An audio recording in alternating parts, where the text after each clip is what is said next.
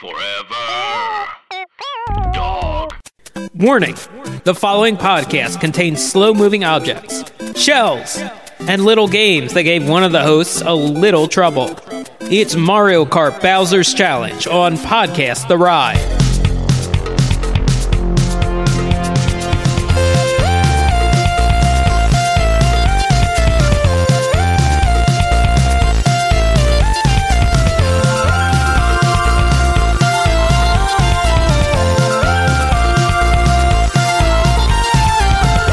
Welcome to Podcast The Ride, the podcast about theme parks that's like an unstoppable red shell aimed at your funny bone. Right? I'm Scott Gardner, joined by Jason Sheridan. I admittedly don't know a lot of very specific Mario Kart things, so I was like... I wouldn't call that one very specific. That's a pretty... you really don't if you don't know the red shell. I know the... I don't think it dawned on me. Is it like that in the ride, too, that the shells operate differently depending on color? If you can believe it, I didn't get a good sense of what the specific shells do in the Mario Kart ride, which we're talking about today with our third host, Mike Carlson. I want to explain, too. I remember I want to cue something up for pretty early, maybe in the podcast. And then as you did the intro, for a second, I was like, I gave like a good nod, and I forgot I was on the podcast. I forgot I was involved in it for a half second. I went, oh yeah, because there was a dead space. That's very brave of you to admit that. I have had moments like that, you know. Oh yeah. We've noticed yours. Yeah. Oh, jeepers, thanks. You're usually looking, I think, at like a fact or something. You'll be looking at your computer sometimes. That's true. You do go down. You do go downward a lot. Oh yeah. Well, I make the notes and then they're far too small or disorganized for me to actually utilize sometimes. Get that font bigger. Yeah, I should get first that of font all. bigger. You're like we can look over and you're just like mouthing like the name of like a ride system or something. And you're like trying to you're like or milk. You're just trying to say milk right. Water coaster. We've given you such EMF ride system. We've given you such neuroses on this, but you're just like, don't say milk, don't say milk, don't say Buca de Beppo. Is it Peppo or Beppo? Not Peppo. Is it Peppo or shoot? Wait, I just said Becca. Wait, Buca de Beppo. Buca de Becky? I found a new way to say that wrong. So it was a good remark, is what I'm saying. Great. Did you We're all find agreed. what you were looking for? Yeah. Oh wait, yeah. Is this something? Okay. Does this need to be organically woven into? Well, now that I mentioned it, I guess. I don't really know. Feel free. We in general look. Overall, we are talking about Mario Kart Bowser's Challenge, or as for some reason it's known in Japan, Mario Kart Koopa's Challenge. Right. Yes. Not sure why. Odd arbitrary change. Well, maybe he's more King Koopa there. I don't know. Yes, he is more known as King Koopa there. Okay. Than Bowser here. But I don't know. Maybe you had a different way to intro this, but I guess I'm just going to do it now because right up top, there's a very important thing we have to talk about. Sure. Because I don't like when stuff like this happens on the podcast, and I have to just put it out there and say it. Are you doing some penance? Yes, I guess you could say that. Yes. So I just want to put. Let's see. Okay, I'm just going to make sure this is playing here. On the last Podcast The Ride episode that was live, new, I said a statement that was incorrect. And I'd like to apologize for that statement. I said that the Toadstool Cafe shared a kitchen with the Lower Lot Panda Express. Right. And I said it confidently. I thought I knew it because I've heard it from two different people, two different places. One unsourced on Twitter, of course, and then a friend of mine who goes across the Inside Universal message boards and said that you did couch it as a rumor, so give yourself that. Okay, but I did say it was a rumor. Yeah, but I said it confidently, and I don't like that. And I would like to formally apologize to the audience for misleading you. Toadstool Cafe has a separate kitchen from the Lower Lot Panda Express, and that Panda Express has not been moved because there's some sort of a licensing agreement, and they couldn't just get rid of it blanket. So the Panda Express earned its right to still be there. Correct, yeah. So I just wanted to do that up top. I hate to bring the show down early, but there it is. It's brave of you. It's manly of you. Thank you. That's the way to be a man in this day and age, is to own up to it.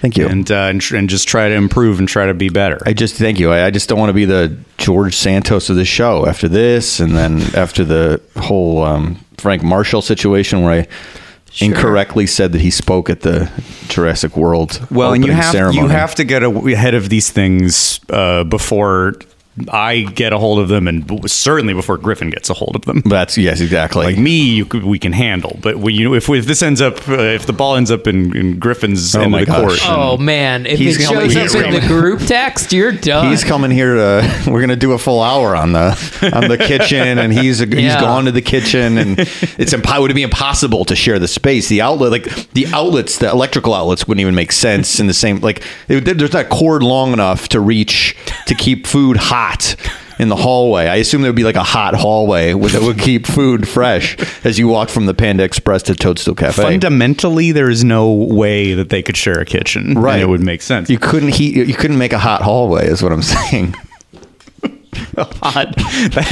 That's what it requires for food. The two locations are so far away that hallway has to be hot, or else the food. And right. And I know for a fact that all of these establishments, especially the Panda Express and the lower lot of Universal, is incredibly concerned with your food being piping hot. Oh, baby! It's the Panda Promise. Yes, that's right. That's correct. So.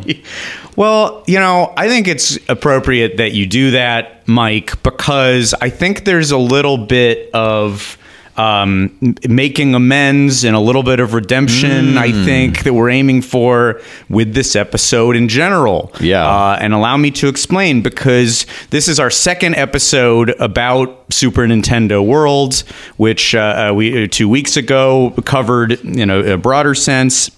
And now we're back to it, kind of more focused on the Mario Kart ride. And in between, almost immediately after, we got to go again to Super Nintendo World. And full disclosure, this was with press perks. We were part of the press. It was and we were there for a press day. And therefore, the crowd was cut in half, in more than half, into was it a third of what it quarter of might have been a quarter. Yeah, that actually might be correct. So there were a lot less people. So that is important context. Yeah. However, getting to experience this land again, but with that context, I started feeling like I think maybe we cut this place a raw deal, because I don't know if the listener felt this way, but I think after we recorded, I certainly was feeling like, boy, that was a grouchy episode that we recorded about Super Nintendo World. That's how I felt. And I don't, I'll ask you guys how you feel. I don't incredibly regret it, because it was very crowded and there were some difficulties to it, but it did. I think we came in with a lot of negativity, and that stayed throughout the episode. And as soon as we were there on this other day and got to experience some of these other things, I felt fun and positivity. I felt what some of these other theme park bloggers and vloggers, because they were all aglow. And here we are grouching and complaining. But what do you think? Well, it's tough because, we do try to keep it real on this show, okay? So sometimes... I go, oh, okay, everybody, because look, everybody wants some access. That's nice. I beg for access on the show regularly. Yes, we want it, but then we don't always play the game, which might jeopardize access. Now Disney, we have no hope. We will never be on Disney's list in terms of who they go, because you have to be 110% positive. You have to be a Disney princess in terms of perkiness. You have to be like who's like the most positive one. Like the Enchanted, whatever her name is, Giselle. Is that right? Everything's like you have to just be so hyper positive about everything. So we're out there. Universal, we're on the line, but we want to be. We want this access, but we want to be positive too. And I don't know. This is also, to be honest. Yeah. So we're straddling the line there, but also it's like we went as civilians that day. This was our experience. This is how we felt. That's a valid thing to do. And I said nice things. I said some glowing things about the land and the way, and I still feel that way. We all did. Yeah. So I did feel we were a bit grouchy, and I was like, is that right? Did I not get the ride exactly? We'll get to the ride because that's what the topic is today. Mm-hmm. So there were some things where I was like, okay, we didn't get a chance to sort of do everything in a comfortable fashion. So there was a question of like, I'm sure we're missing stuff. I feel it's a bit incomplete, but knowing that we'd have a part 2 pretty quickly, I at least felt pretty good about that. Yes. Yeah. Well, and we start doing some of these things, and I'm expressing to both of you guys, you know what? I'm having a lot of fun, and I'm a little worried that we were kind of harsh on the land. And Mike said, I kind of see where you're coming from. I might kind of agree. Jason said, in a quote I will never forget. It's a really funny quote. I love it. I think Comcast can take that. They can. I don't care.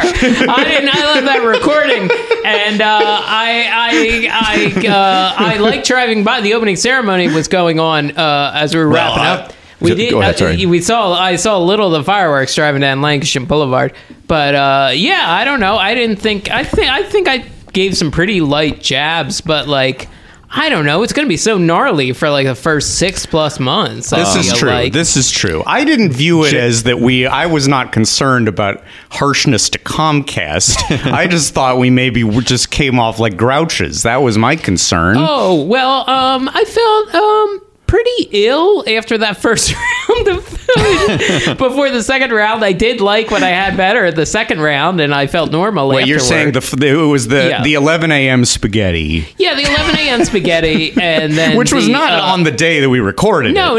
But it was still lingering in your mind. Yeah. It was decaying your mind. He was keeping it real. He was keeping it real. I was also a little disappointed by the sweets, and then, of course, the second time around, the matcha cake, I was like, okay, I like this one. Yeah, I'm going to go right after you.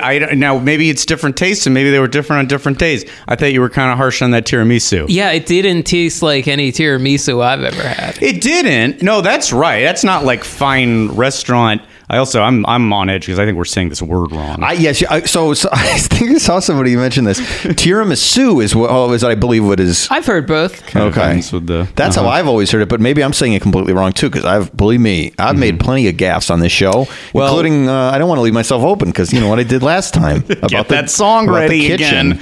No, you know what? I didn't get to have it the first time because Chef Toad didn't make enough. And you're right. It's not like some like great restaurant tiramisu. Right? Tiramisu. Tiramisu. You guys are saying tiramisu. Mm-hmm. Tiramisu is how I always thought it was. Mm-hmm. I don't, okay, but we're putting I don't an know. emphasis in the middle. Okay. Yeah, but I'm not really teaching you. This is how I always heard it, but I don't know. Yes. Could be completely wrong. I like it, but again, I don't have the best track record with inside Universal Studios Hollywood food. Have had wonderful meals at City Walk. At pretty much anywhere I've eaten at City Walk. Wait a second. Do you not remember the City Walk saga? Did it all just vacate your mind all of a sudden? Let me remind you about Wetzel's Pretzels, my friend. And that's like a take a go. I meant real restaurants. I forgot about the Wetzel's Pretzels. Gump. Have you had wonderful meals at Bubba Gump? We had a nice time.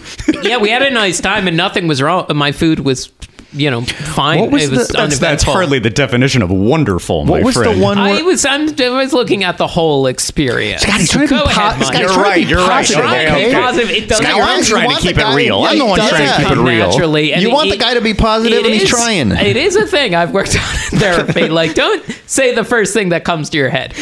Don't say your initial reaction. Sit on it for 30 seconds. I was going to bring this up later in the show, but I think the land in this attraction in general, I think a lot of recent stuff in recent years, Avengers Campus, Galaxy's Edge, I have come to appreciate more as time has gone on. So Pandora, I think I liked immediately. Pandora was an immediate. Pandora's pretty great. Yeah. Well, in terms of stuff that is good, here's a big difference. Is that this time, in addition to the lighter crowds, Jason, the first time you had the power bands, Mike and I now had the power bands. And this gave us the ability to play the mini games, the games which get you the key, where you collect the key, which get you Sorry, you 3 keys, and then the 3 Three keys get you access to Bowser Jr. You can play 3 different games, or you can repeat games. You can play one game twice or 3 times. They get harder as you go along. Oh, that's a way to get the 3 keys? You can keep going. Okay. I also just read that they are doing, I think Carly posted, they are doing standby for Bowser Jr., a standby line. For where you while. do not have to get the which is good, because again, I think these lines are going to be so crazy that it's going to be tough to like stand in 3 different lines in order to get to another thing with a line.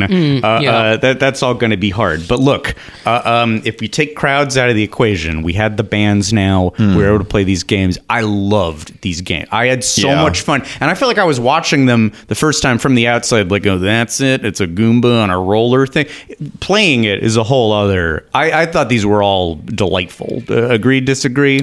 I did like the games. I don't think I'd wait more than 10 minutes for any of them. I agree, for sure. And a $40 add-on to do any of them is a little steep. It's significant, and I don't love the idea that like some of the strongest attractions in this land require the band. You know, it's not like I've never felt shut out of the lightsaber experience in Galaxy's Edge. I don't want that lightsaber. I don't care about doing the show that much, and that's a much greater expense. But this I'm a little weirder about, where like, God, it does stink that it takes $40 to do some of the best stuff there. I did see that if one person gets the 3 keys and goes to Bowser Jr., they can bring a few people without power bands. I forget what the limit is. Oh, that's good. This might be another Carly So if like you're wisdom. If you're staying at the hotel, you can bring some of your friends to the club in Vegas, is what you're saying. Oh, yeah, basically. The VIP, just Bowser Jr.'s VIP lounge. Yeah, which is what I did too in Vegas a couple of years ago. I got a loud sigh when I did it once in Vegas. Oh, we got a loud sigh. You bring in about like 6 guys in their mid to late 30s, and that's it, to a club in Las Vegas. They don't really like that. They don't care about that, believe it or not. Let me tell you something. In Los Angeles, in the world of podcasts, mid to late 30s guys are the most in demand demographic. Right we this have way, our run sirs. of the place. Right this way, sirs. There's 2 city blocks in Los Angeles where we're on top. I got more. I mean, it was just me and Jane, but I still got a guy going, yeah, no, it's not here. Take these that's not going to work. Take these wristbands. Just go up that escalator. When we were in Vegas, they were trying to find reasons to not let us in. It was like, okay, well, are you staying at the hotel? I'm like, yeah, we're here. Here's the okay, well, you have to have passes for this. Well, yeah, we get these free comps. We talked to our guy. We met a guy outside, and he gave us these comps. Oh, okay. All right, hold on one second. Like trying to figure out, like looking, what can we do legally to keep these guys out? And then like, what are they wearing? Are they wearing like gang attire? No, look at it. They are not wearing gang attire. I had the name of 2. I did at the front desk. I had like a couple front desk people, and even the guy at the club was just like, fine, I don't want to deal with these 2 weirdos. Yeah, well, we just waited a while, and we just outlasted their patience basically, and then went in to the off the record club at the Park MGM in Las Vegas. So anyway, what was I going to say about the 4? So it is like a Magic Band. It's like a snap bracelet. You are right. It does not perfect, like the magnet on it. First of all, I like the feeling of it. I like it's like got some heft to it, but it does have some like kind of like bunches up here and there on me. You are right about that. I wonder if they'll fix that for the next round of them. Yeah. But the whole, I will say this, because you're saying about like paying to do these experiences and you wouldn't wait 10 minutes. And we'll come back to this thought, but the thought I had is like, this is going to be worth it for you if you're living in Los Angeles and you're coming here a couple times a year. That's a real like that's where you're going to get the big fun, I would say, out of all of this stuff versus the one person who's coming once who might not even know all this stuff exists. Yeah, and is confused. Unless they're really motivated. Yes, unless they're very motivated. I know about this stuff and I want to do it, which might be listeners to the show. I mean, my overall thing, I think this is all going to be great in 2025. I think it's all just got to die down. But then, like, once it is not super slammed. Now we have like a range of little experiences that are, in odd little underground corners. That's not really a thing that's been in Universal before. And like we were saying last time, that it's great. It's a great cartoon world you enter with height and heft to it. Yeah. It's all going to be ultimately great for the Universal landscape. It's going to be a tough first 6 months, I think. They will. I do give them credit because they have been running virtual queues to get in the land. And I think we all think, I think we can all say on some level that's a bit of a pain. On the other, Pete's waiting on a 6-hour, 4-hour line, like what have you. And wait times, I've been looking at wait times the last few days on this and like how is it generally affecting the park. And wait times are still kind of low. Like, it's very much, you think of Disneyland as a locals park, but Universal Hollywood is to an extent, too. I mean, you get a lot of tourists, certainly. But definitely on weekdays, the wait times are noticeably lower. Sure. Not for this brand new thing, but for all the other stuff. Yeah, everything else seems... Here, I'm going to throw a bummer out. Mike Scollins, friend of the show who we had on, was there the other day. He said... Mario Kart ride, 220-minute wait. Yeah, and then it broke for an hour. Oh, jeez. That is rough. These are rough numbers. That's hard. Yeah, I saw it at 240 one day when I looked. 240, this is 180. What gets longer than this? Maybe we're ignorant. Florida listeners could tell us, like, oh, this thing has been 5 hours for months. But, like, these are some of the biggest numbers I feel like I've heard. Oh, yeah, maybe. Yeah, in this city for sure. But this is, we're hurting for rides out here too. So like anything that's new is just going to be astronomical for like 6 months. That's true. Yeah. It's like there's not many other places for people to go at this point, but that is still even higher than I think I've seen. And somebody, correct me if I'm wrong. I don't think opening summer Transformers was ever that crazy. It should have been. Yeah.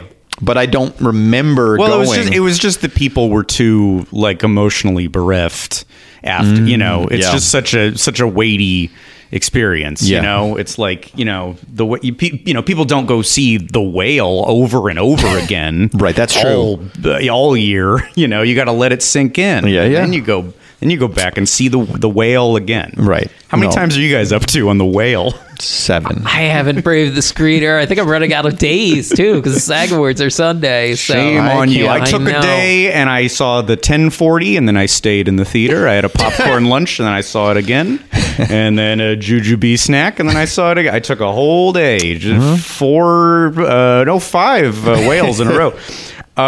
These mini games. I didn't realize they had names. They don't have like clearly labeled names, but I looked up the names. The names are all good. I like the names. Goomba Crazy Crank. That's one where you spin a crank. You got to spin it fast enough to make the Goomba fall backwards. Yeah. So satisfying when it works. I don't think that's the hardest one in the world. That was my baby holding shoulder that I was really leaning on, and it was pretty sore because I was really cranking that thing. Yeah. It was like a Jack in the Box kind of crank, but much bigger.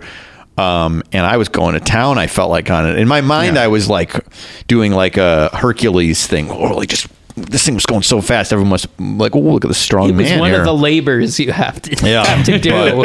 It probably looked weak. To please Zeus. And I would do anything to please him. Yeah.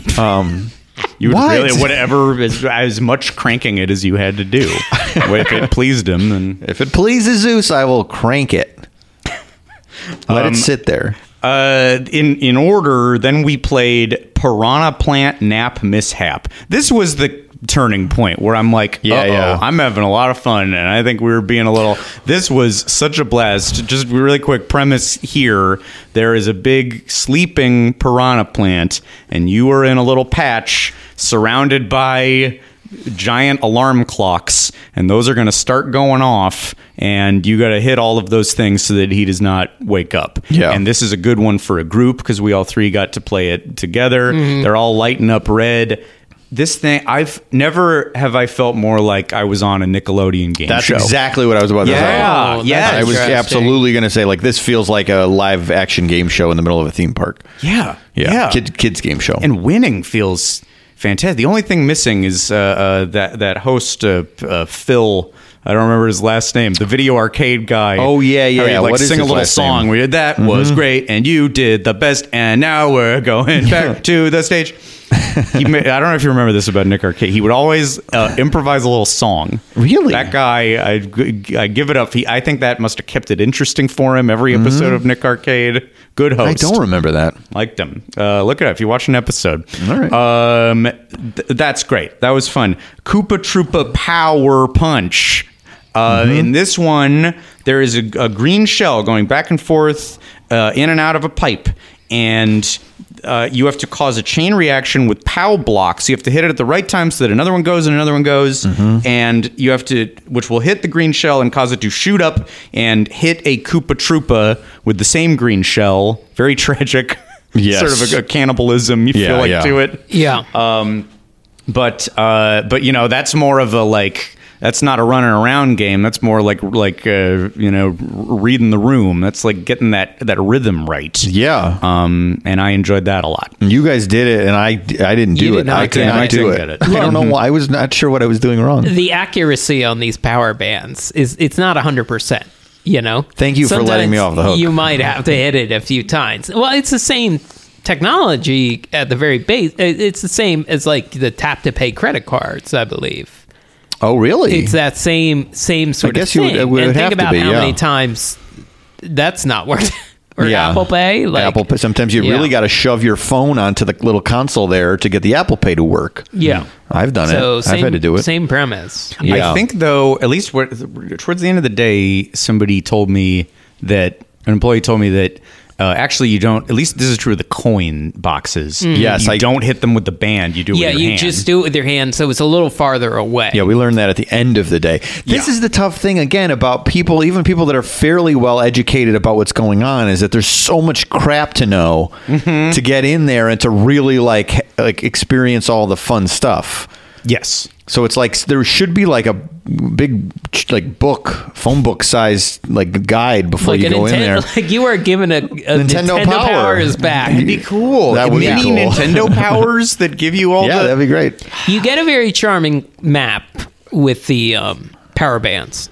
on the app. No, in the box. Oh, you There's do? a map in the box. I threw the box I know away. it's very easy. It's kind of like hidden down in the box. Well, no, I need a manual to tell me not to throw away the manual. You watched me throw away the box. I think I learned about it after that. Oh, so you didn't get the map either? No, I held on to my boxes. So I just threw my bags in my okay. bag in my Man. backpack. Really? didn't see the So, map. sorry I about had that. a map. When it's also the like infographic kind of cartoon in the phone app that tells you you have to get the thing back. Did you like do your username and stuff? You created one? Mm-hmm. Okay. So yeah, we should say that too before you even start doing these mini games. And we probably said this on the other one, but you go in the app and then you pick a unique username. Yeah. It cannot be like they're running out of them basically. Oh, wow. Because there I can only be. I tried multiple names and was denied. Oh, what'd you try? I was my first one. I tried Michael Luigi with the L's, bridging the gap between the name. It said invalid name. Ugh. And then I tried Michael Luigi 69, and it said this is not an appropriate name. Please choose a different one. A tad body. Please choose a name. Choose a number that is less body. And then I tried Mr. McFistario, and they said no to that. What? I don't know. Had they Fist stuff. No. yeah. Maybe. Yeah. And then I tried Luigi Carlson. No. What? It said no on that one too. I didn't know about any of this. I got mine on the first try. Yeah, so then I did put, I believe Mr. Mike Fisto is my name. That is my official Nintendo. No complaints for you. Got your dream. so you got you it. got your wish to be Mr. Mike Fisto. Yeah, but I was trying to add fun Mario stuff into it before. So I got it fine. I was happy with my name, but it was just like I got 7 different tries before they accepted one. This is crazy. This is like, remember when any social media has handles, they always say this is like internet real estate. Yeah. There's only one chance to grab these names, whether it's Twitter, Facebook, or whatever. And mine's a little basic. I kind of off of Birdo. I went for Scotto. Really? That worked? I got Scotto. But maybe O is not So maybe if I tried Scotty-O, that would have been out. Maybe. Jason, what was yours? Oh, I don't remember. Was it anything fun? Or was it just It might have just been something I use when I just like, oh, God, I got to make a login for this. What's your go-to? I don't want to. You don't want to say? I don't want to say. Is it your email? Is it your email? No, it's, I don't think it was my email. It might have had my full name in it. Okay. Does it have? Is it just Jay Sheridan and then your social security number? It's just my social. It's my social, but not one digit, so they'll never figure that out. All right. He said, "I don't remember," as he flashed to entering the name "Loves That Pussy." Oh, that did go through. The mere mention of fist got him flagged. But. You did one with one was a $sign and one was a Z. You got it. You cracked the code. Yeah. I said pushy. Pushy. Oh, smart. Nash. So I like these games, and then the culmination of the games is that you get access to this Bowser Jr. thing. I loved the Bowser Jr. thing. Oh yeah, I really liked this actual like Nick Arcade end level type thing. And I thought it made the most good of anything in the land, including the ride, unfortunately, and we'll get to that. But I think it did the best job of making you feel like you are Mario or you are in a video game, which is a big promise to have to keep up in Super Nintendo world. Yes, I guess if you're listening to this, you don't care about necessarily spoilers, but I went into this room pretty cold, and you're all in like front of a big video screen. And they basically are like projecting your silhouette onto a digital screen, and stuff is coming at you, blocks are going. So when you jump in real life, you jump like 3 times that amount on the screen and like hit a block, which looks really silly but fun. And you kind of feel it. Yeah. Like there's enough like little rumble, I feel like, to it that you sort of you feel like you're jumping like Mario. Yeah, this is one of those, because I think that in general there's I don't want to say like infection in all of Imagineering and creative right now at theme parks, where you have to be experiencing this and you're the superhero. Right. That's a little too much for me in general, but I will say this does kind of fulfill the promise of it.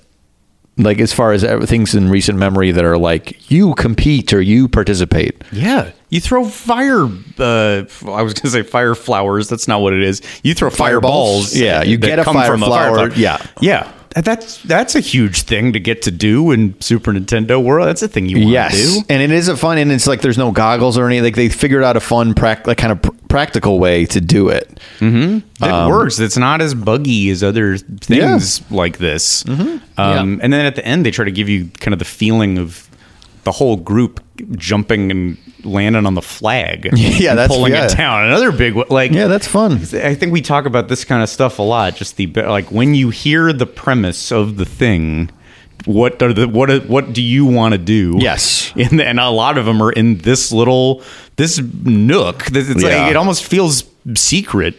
Honestly, you go through little corridors, and the actual experience room is little. And the queue, queue was great. Oh, the queue has got pictures of Baby Bowser Jr. Oh, there is very cute. Bowser Jr. I learned in current canon is Bowser's only child. Is that right? So the Koopalings. Since what is this? Forgive my ignorance here. Miyamoto said in 2012, our current story is that the 7 Koopalings are not Bowser's children. Bowser's only child is Bowser Jr. Okay, so those are relatives? They're like his nephews or something? I think they're just his nephews little toadies. No pun intended. But. Now, Miyamoto was at that. We did not get to go to the opening ceremony. You know, and this wouldn't be an episode about a new thing without me bitching about not getting to go, getting one good free thing, but being selfish and wishing he got to go to the one where Mr. Miyamoto was there, Mario's dad. Yeah. That's what I was like, oh no, because we were recording, and then the ceremony, you told us we were recording while the ceremony was happening. And I was like, fireworks. Yeah. I want to see Mario's daddy. That's what I want to see. But oh well. Mm-hmm.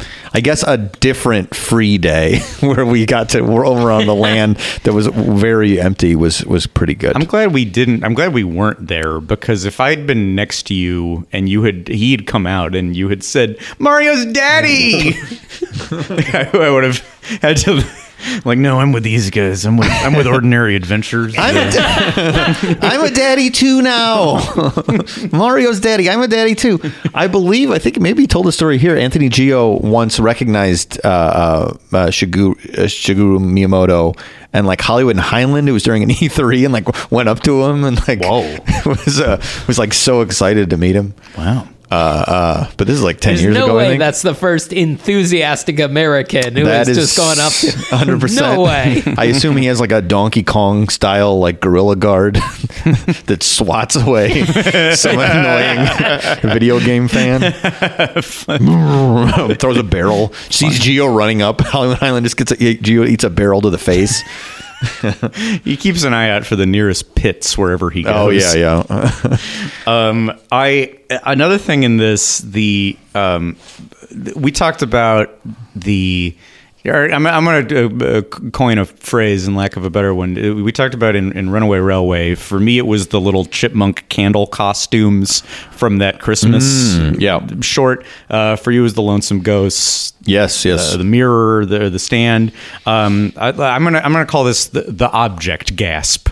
This is something. If it is a property that you care about, right? You were hopefully, as with our Millennium Falcon, the biggest one, full of object gasps. Sure. And I had a big one. My biggest one was I had to look up what it's called, the Koopa clown car, which is like the clown bowl with the little propeller on the bottom that Bowser flies around. And at the end of Mario 3, I think. No, Super Mario World, I believe, is the first appearance of it. Okay. Yeah. Seeing one of those physicalized, really. I mean, the land is full of stuff like that, but being in a small room, I think, and I'll throw Mike's term in, intimacy. That's right. I had the intimacy feelings big time. I had intimate feelings seeing the Koopa clown car and a big Mecha Koopa, the wind-up. Oh yeah. Toy, like just I'm not usually an object gasp kind of person. There's not a ton of big IP where I like but we've been seeing these things our whole lives, and you imagine how like just like bright and vibrant, and I mean the only thing missing is that I couldn't hug them. I know they're evil objects, but I wanted to hug them. I feel like we could have. I guess you couldn't have touched it, but in my mind, I think I was like, oh, it's close enough to do it. But I guess they probably don't want you doing that. People weren't paying attention. You could have. Yeah. I guess elsewhere in the, getting moments of intimacy with, let's say, characters who this time we got to do photo ops with Mario, Luigi, and Princess Peach. I think I'm just going to set you up, Mike. I know there was an aspect of these meet and greets that you were excited about. Very if you have any excited. Thoughts to share. Yes. Yes. So they, Peach talked, which I like. This is not what the main thing I'm going to talk about here, which is nice. And like, it was all fun and the character faces look good. The costumes look good. All of the hair on the characters, the human hair didn't look real, but kind of looked real. Was that enough for you? It was more than enough for me because if I wasn't sure what you were saying. Hair. When you wish you could have their hair. Well, they all had like seemingly like realistic human hair. The Mario and Luigi had realistic mustache hair.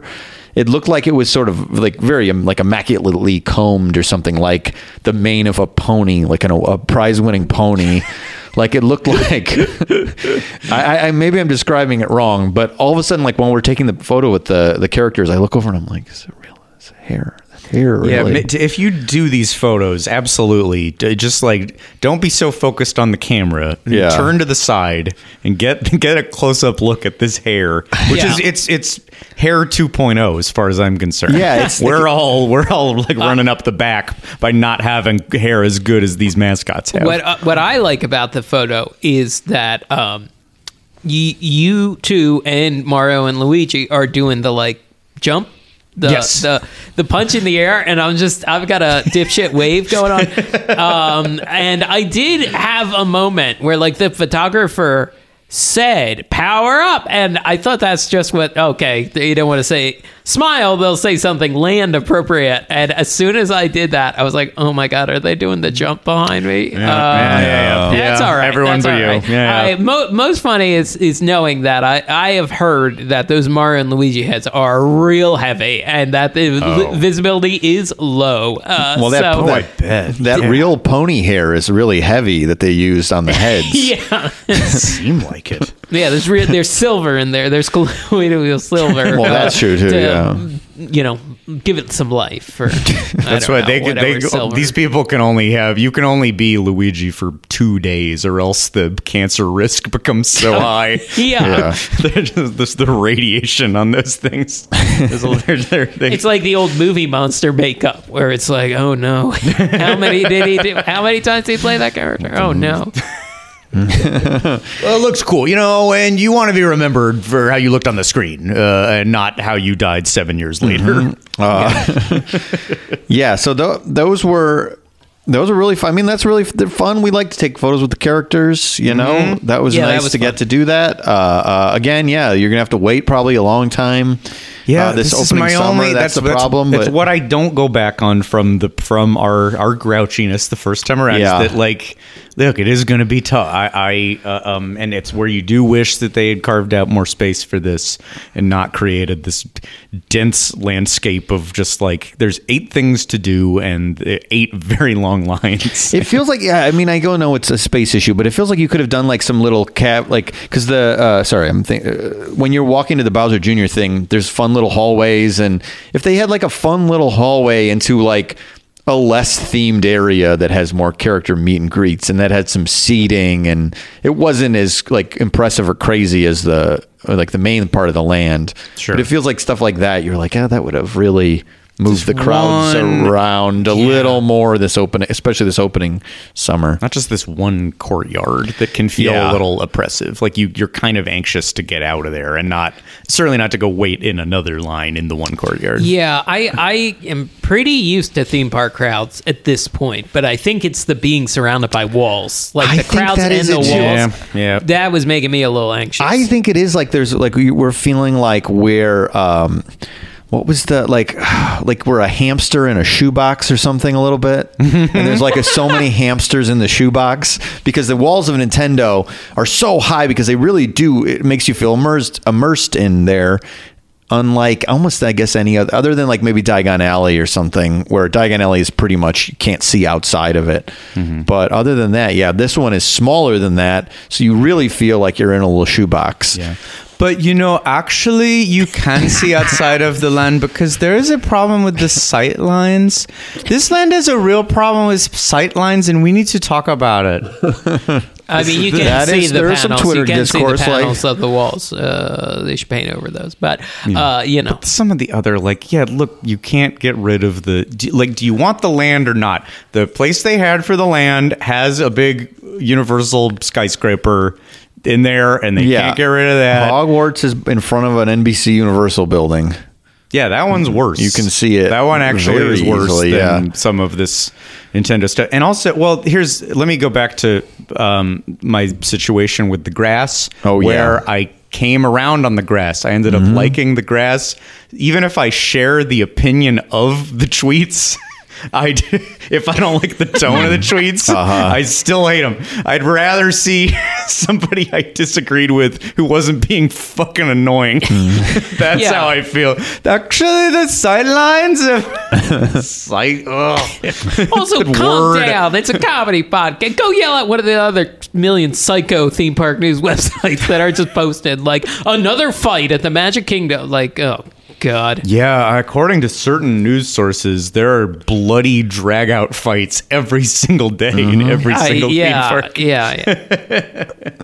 Hey everybody, Tim Heidecker here with huge news. Office Hours Live recorded another episode live. It was one of our great ones with the great Rory Scovel, who's got a new special out on MAX. Oh, yeah. And the Trinity's here, DJ Doug Pound. Yes, hello. And Victor Berger IV. Hi. Can't wait for the 5th. We enjoy the heck out of doing the show, and so will you if you find us on the podcast app of your choice now.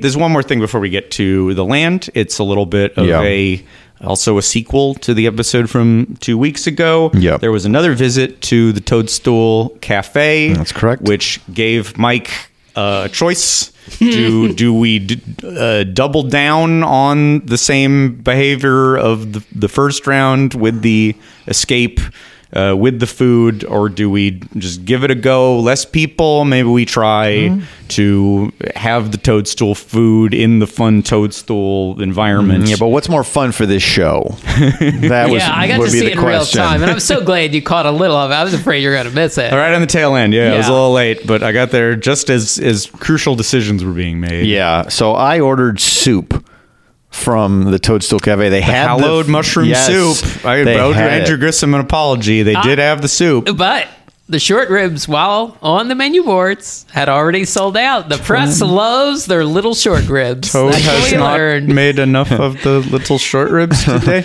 The heated hallway has broken, and we cannot bring your short ribs from the kitchen in the long cold hallway. They will be lukewarm short ribs. That's not as warm as Chef Toad. Special event, not judging. No points deduct for the lack of short ribs. Also, probably shouldn't be eating short ribs at 2 o'clock in the afternoon. At least it wasn't 11, though. Hey, it wasn't 11. No. Yeah, so your 11 a.m. ready. Spaghetti with too many meatballs. Too many meatballs. What did you have for lunch that day? I skipped lunch. Okay, because you knew you would probably ate a eat late something. breakfast and went, What was in my stomach was a little tiny candy bag from It's Sugar. Yes, you were texting me your It's Sugar as I was parking. I was in It's Sugar, and I went, oh my God, they have little like cases of Pez, like individual Pez you can put in the big bulk candy bag. Mm-hmm. Yeah, the fun of Pez without that pesky toy.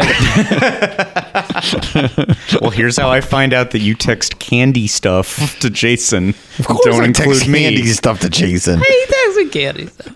So we text each other X-Men shirts and candy stuff. Oh yeah, and some of these X-Men shirts, I found when I really liked it. Messaged the seller. I said how much, and they said $1,000.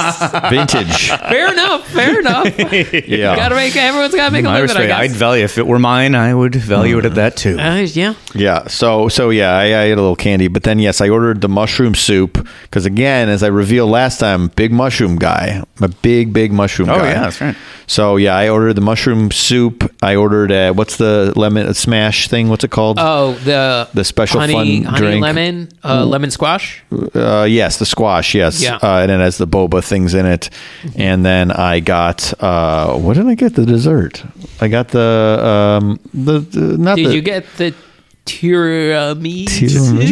Tiramisu. You did. Yeah. That's right. So I tried to get ahead of it. I didn't want to be like on my heels trying to figure it out, playing defense. I wanted to play offense with the good people at the Toadstool Cafe. And I helped. So I immediately asked the person at the counter, I went, you know what, I'd like to eat this outside if it would be possible. Could we get, and then like she looked a little bit like, why are you talking to me about this? But she said, oh yeah, maybe they could get like some sort of to-go thing. And I was like, okay. But so then I asked again, there's a person who takes you to the table. Again, I'm trying to stay on top of it. I asked this poor person, oh, by the way, I'm going to probably end up taking this because you think, oh, yeah, well, we could get you a to-go, whatever. Everyone's just trying to pass the buck. Really nice, too. Really nice, but trying to kind of pass the buck. Like, I don't know what is he talking about? No one has ever wanted to not eat in the silly cartoon place. Why would you want to do that? Silly cartoon the food isn't good enough to eat outside. What are you doing? So then a very, very, very nice like manager of the establishment. Like I got the sense that he had some sort of like official, like I'm just kind of monitoring the situation and making sure everyone's good and everyone feels like they're being taken care of or whatever. He was a really nice guy, 1.5 feet tall, big mushroom for a head, big vest. Seemed a little overwhelmed, but it's okay. When he jumped, his legs kind of like went woo, woo, woo, woo in the air, and he kind of he like hovered there for a second, and then he came back down. Then a big turtle captured him, and you never saw him again. Yeah, but he made the big mistake of asking how we were doing. And I explained what I was looking forward to him. Well, the third person in the Toadstool. I was being nice. I don't think I was being rude. I was being self-deprecating as well to know that I knew this was a bit silly.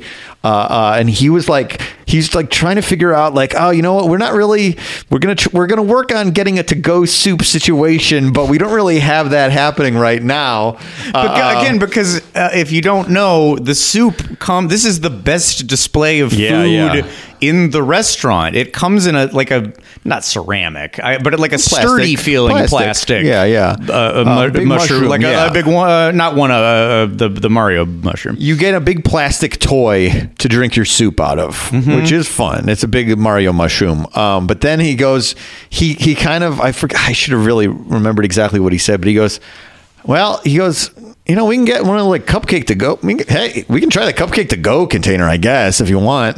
And I go, yes, thank you. That would be really great. And he goes, okay. So he went to the back. He came out with it, and boy, this worked like a charm. He did joke like, we're not liable for this.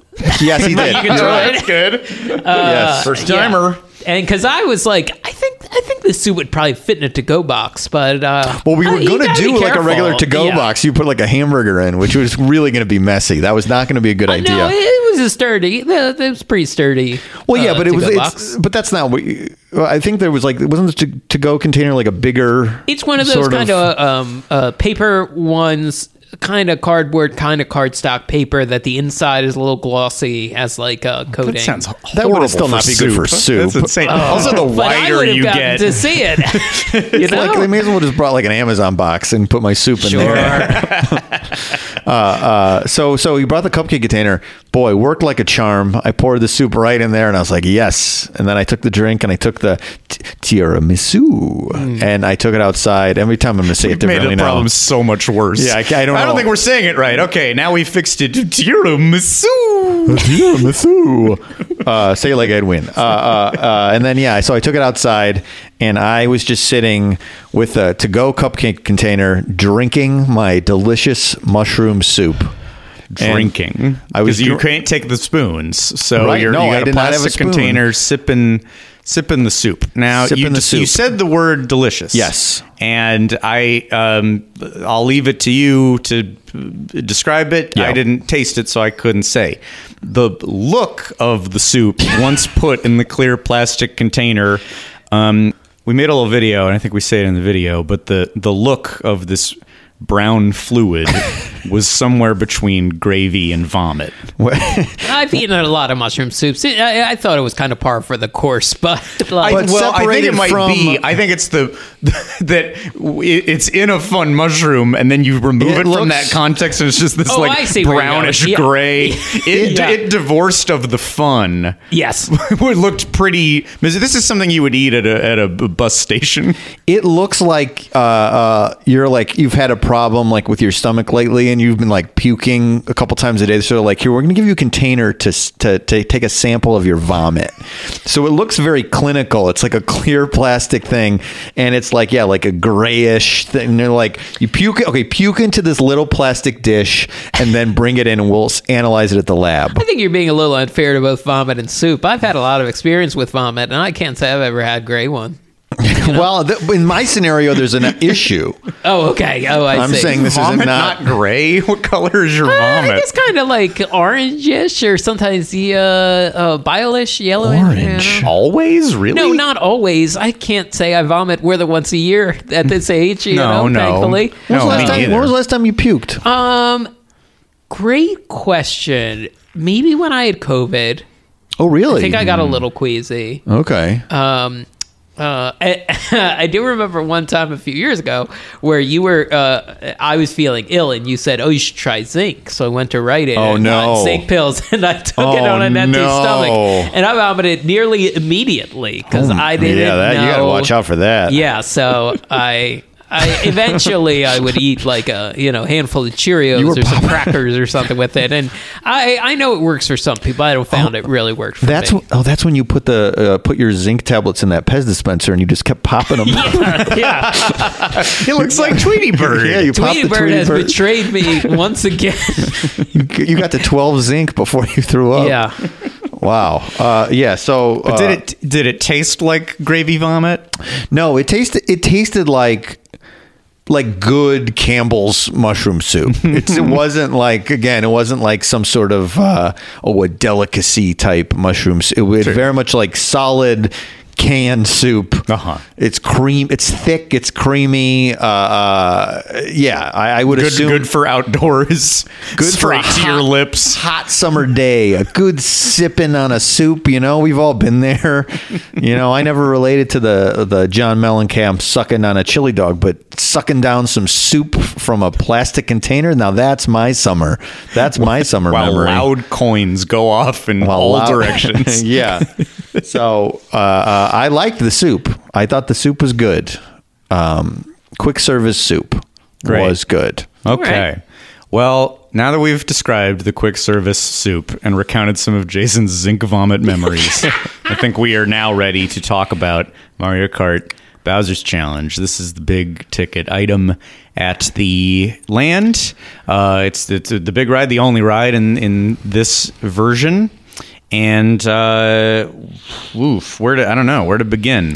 Okay. I'm now worried that the positivity cliff that we are precariously on will suddenly decay. If you glance at the reception section on Wikipedia, it's like it says there's a reception, really? Yeah. Okay. It has already gotten, and I was very shocked to find one of my criticisms criticisms for this and some other rides. Oh, okay. I won't lead with it in the name of positivity. Sure. I'll let us build up to it. I will also say, in the name of positivity, excited in the line, excited on the ride, laughing and giggling on the ride, got off the ride, smiling up a storm. That was my reaction. Sure. And I will say, listeners, go on this ride, have a fun time on this ride.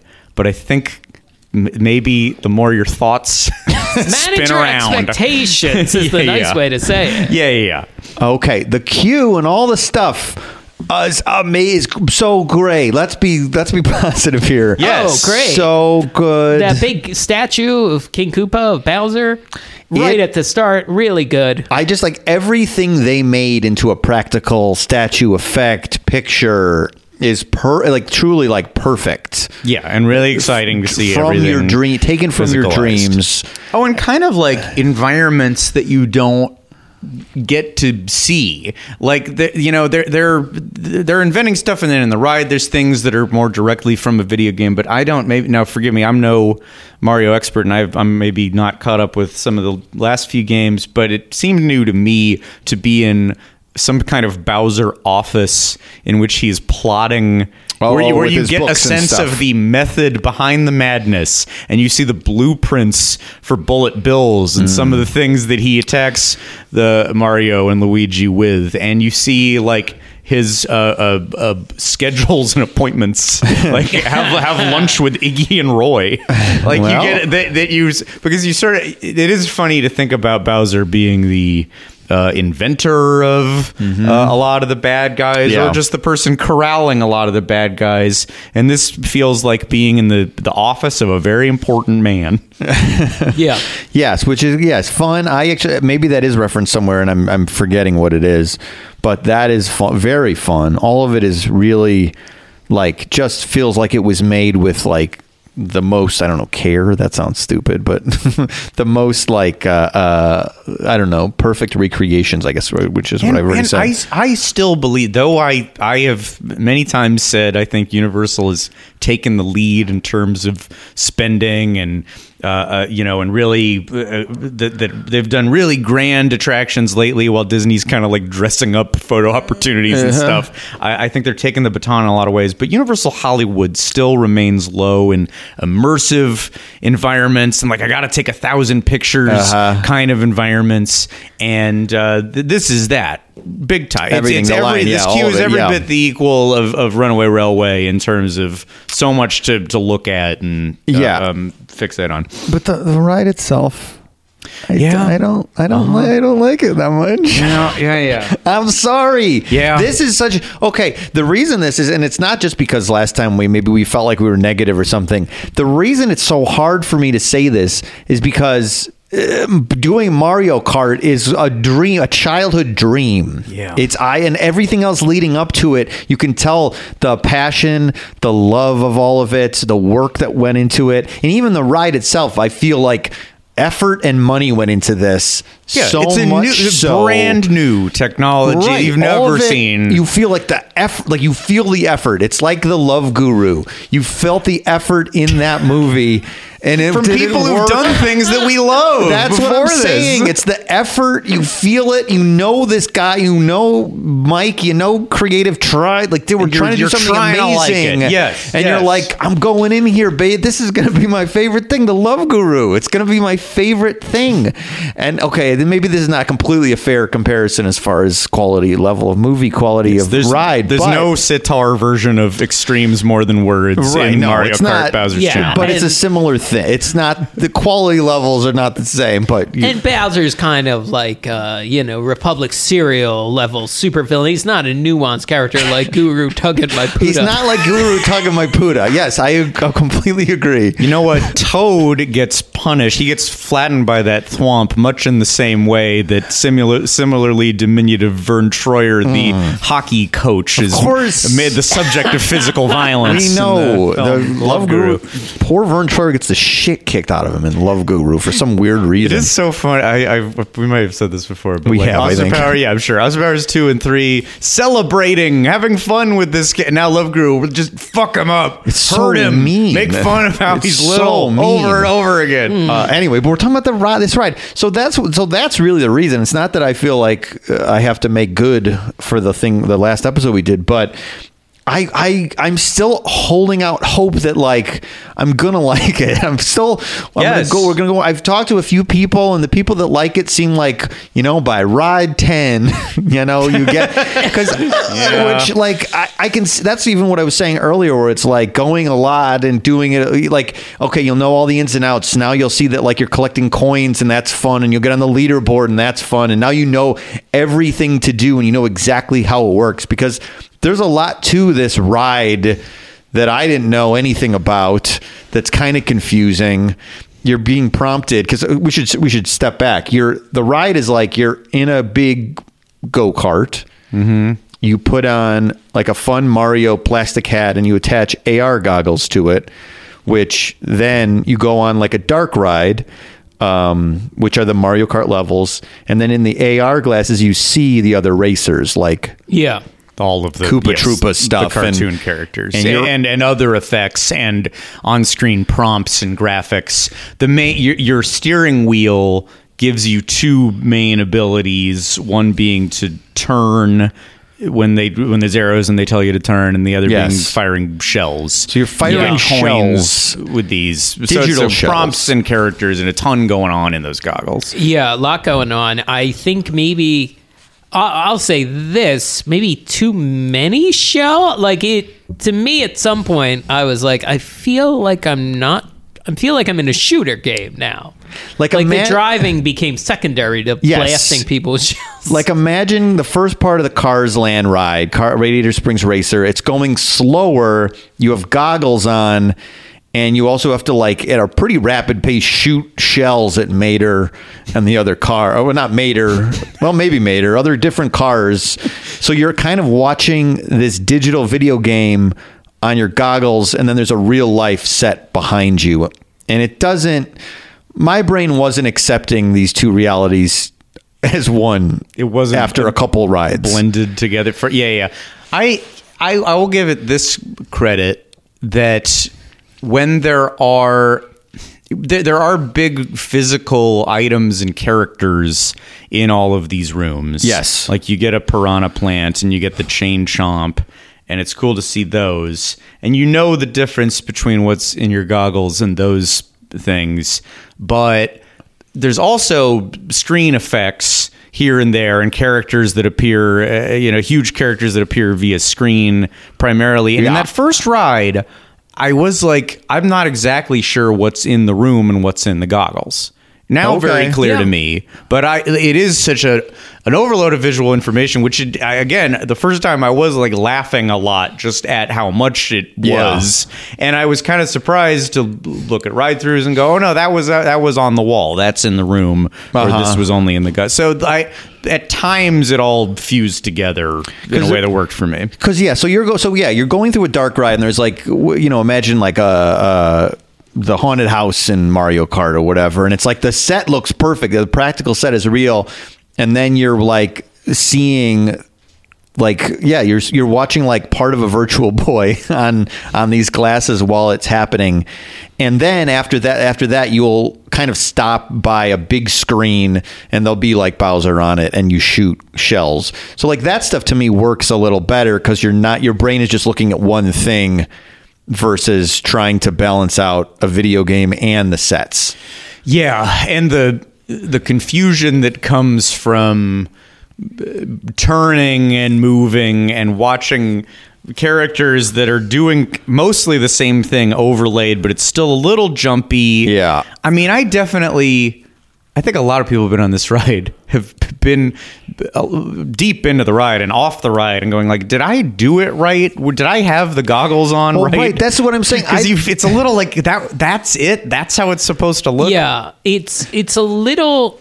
well, in addition to that, I think Jane and I got off the ride was like, I'm a little dizzy. Like, I don't... Yeah, Aaron too. I found my focus would I would either be focusing on the set or be focusing on the AR. Of course, yeah, it doesn't... Yeah. I think a lot of this stuff we're seeing live, we are the beta testing. This is a Generation 1. This is a PlayStation 1 and maybe so you're saying maybe a ride down the road cracks down the this road better. I think yeah, it might. I don't know if it just jump like I really like Toy Story Mania, and sometimes I have a lot of fun on Buzz Lightyear Astro Blasters, but I feel like this Spider-Man Web Slingers I feel like is simpler than this. Like he tells you it is, yeah. storyline wise like how to do this, but the room where they're explaining to you what you're going to do is there's a lot of screens, there's sets, there's fake like racing outfits and stuff. And I happened to like focus on the one screen, and Jane was still looking around. She's like, what do I do? Like, I was like, oh, it's all infographic. I was like, okay, I think they're probably going to show us how to do this 3 more times before we get on the ride. And sure enough, that was the case. So, like, they did repeat it a lot. And I'm sure the infographics are helpful with international travelers as well, where it's like, oh, no one's speaking English, but it also was very busy infographics. I think you can feel that it must be the same video as in the Japanese version because it's very IKEA manual where like let's say as few words as possible. Are there any words in the video? I mean, there's like titles on screen here and there, but I think they made those animations to work anywhere, which is smart for that reason, but then you're left a little confused about specifics. It's really the anti Guardians of the Galaxy. Yes. Here is all the information and backstory in the world. The anti David Danapor. Which you can ride without ever thinking about the hands thing. You can just like, oh, I stumbled into this thing and they're here, But this you kind of need to know. You're not exactly sure. So much information to do this. It's a lot of information. And eventually got it, I think, reading about it after, they're like, and each car works together. And I was like, I didn't know I was supposed to be working together. Yeah. I thought absolutely. I had to get to 100 shells or 100 coins. I think you do. I think everybody individually has to get to 100, but you all do. Which I didn't realize because Bowser won handedly when we did it. Oh, really? Yeah. I don't remember on mine, and if Team Mario wins, because this is like it's a general challenge that's been issued by Bowser to everybody who's getting us. So you're on Team Mario, so you're on the good guy's side, not the bad guy's side. If it says Team Mario at the end, then you won. If it's Team Bowser, then you didn't. I honestly don't recall. It seems probable that we lost. Boy, one thing. Let me just really say that, and if you didn't get this already from me mentioning that 220-minute wait, This is a single rider if there ever was one. Oh, yeah. You missed some cool rooms, but like you'll come back and see them in a couple years. I think you would be psychotic to do. I liked the queue, everything I saw in the queue. I think you'd be crazy to do that long of a queue. And also, I don't think this rewards you being in the same car as your party. It's like you should only do this if you have children, if you're a guardian to people who need to be in the car with you. Right. Otherwise, if you can split up. It does not matter. And I say that because, like, sure, maybe you could celebrate, hey, we did it, if you're in the car with who you came with. But not really, because you have big clunky goggles. Yeah. Like, you literally can't, if you're, if your mom's in the row in front of you, she can't turn back and look at you because she's got a big clunky thing on her head. I actually heard this from a neighbor who went, and they were like a little anxious on the ride because they couldn't tell if their like child, like 6 or 8, was like freaking out. As you know, Yes. you learned, Yeah, you children gotta have eyes on them. Yeah. It was hard to like just look over and check on them because even I didn't think like, let me try taking out the AR. I think one of you said you tried, like, Scott. Again, and I feel like I'm falling right into what Mike was saying, where like you're getting the reviews of the 10-time visitors. We're saying, well, if you do this and if you know this, it's good. My review was I liked it more the second time without the AR, the point of the ride, like what the whole thing is designed around. And I did like it because I just wanted to know what was in the rooms, and I wanted to see a chain chomp without all this stuff. I wanted to see you get a thwomp outside. I keep talking about how I like seeing a thwomp, but I really like seeing a thwomp in this room with an animated face, with a screened face, piranha plants, amazing. Especially, and I looked at, you want to say it's Luigi's Mansion, but it's actually Twisted Mansion. A lot of most of this stuff is kind of pulled from Mario Kart 8. I didn't realize, except for Rainbow Road, which is N64, so it's a little bit of a mix. Right. But Twisted Mansion is the level, and it looks, that one especially. Yes, you're like, I'm so glad the clutter is out of the way, because Twisted Mansion, it's this like, it's this optical illusion set where it's bending all crazy, and the screen in the back makes it look like it's an infinite hallway that's bending in an impossible way, and there's chandeliers swinging back and forth. And that room especially, I'm like, I'm so glad I'm just looking at this without a bunch of graphics. I know. Not letting me appreciate the great set design work from who put this right together. It's like you're driving in your car and like a couple like characters like got on your windshield, and they won't, like, if somebody put like pictures on your windshield of the Mario characters while you're driving, you're like, what the hell? Well, it's like you turn your wipers on, you're like, I'm trying to have to see out the what? Oh, the wipers are smearing it more than helping. Yeah, somebody put like a big decal. Somebody put like moving decals on your window while you're driving. You're like, I'm trying. What? Am I hallucinating? Well, it's kind of like in Mario Kart when you get squidded on, and now you can't see, which happens in this. They actually pull that effect off pretty good, but it's like an entire game of being squidded on. You get squidded on. Yes. I inked would be the word, but I went with squidded, and it's too late to take it back. Oh, it's fun. Squidded. Yeah, I don't know. I feel like less, like, maybe the AR goggles, but like with less like digital characters and carts just constantly in your vision. A little less. Absolutely. You know what? Make it feel more like an early Mario Kart, where there's a few, because the further you get, they are chaos, and it's great. Yeah. That's the appeal of it. I love I've said this is the only video game franchise I've kept it. I love every Mario Kart, no matter what, and I love that they're crazy as hell. But I kind of want.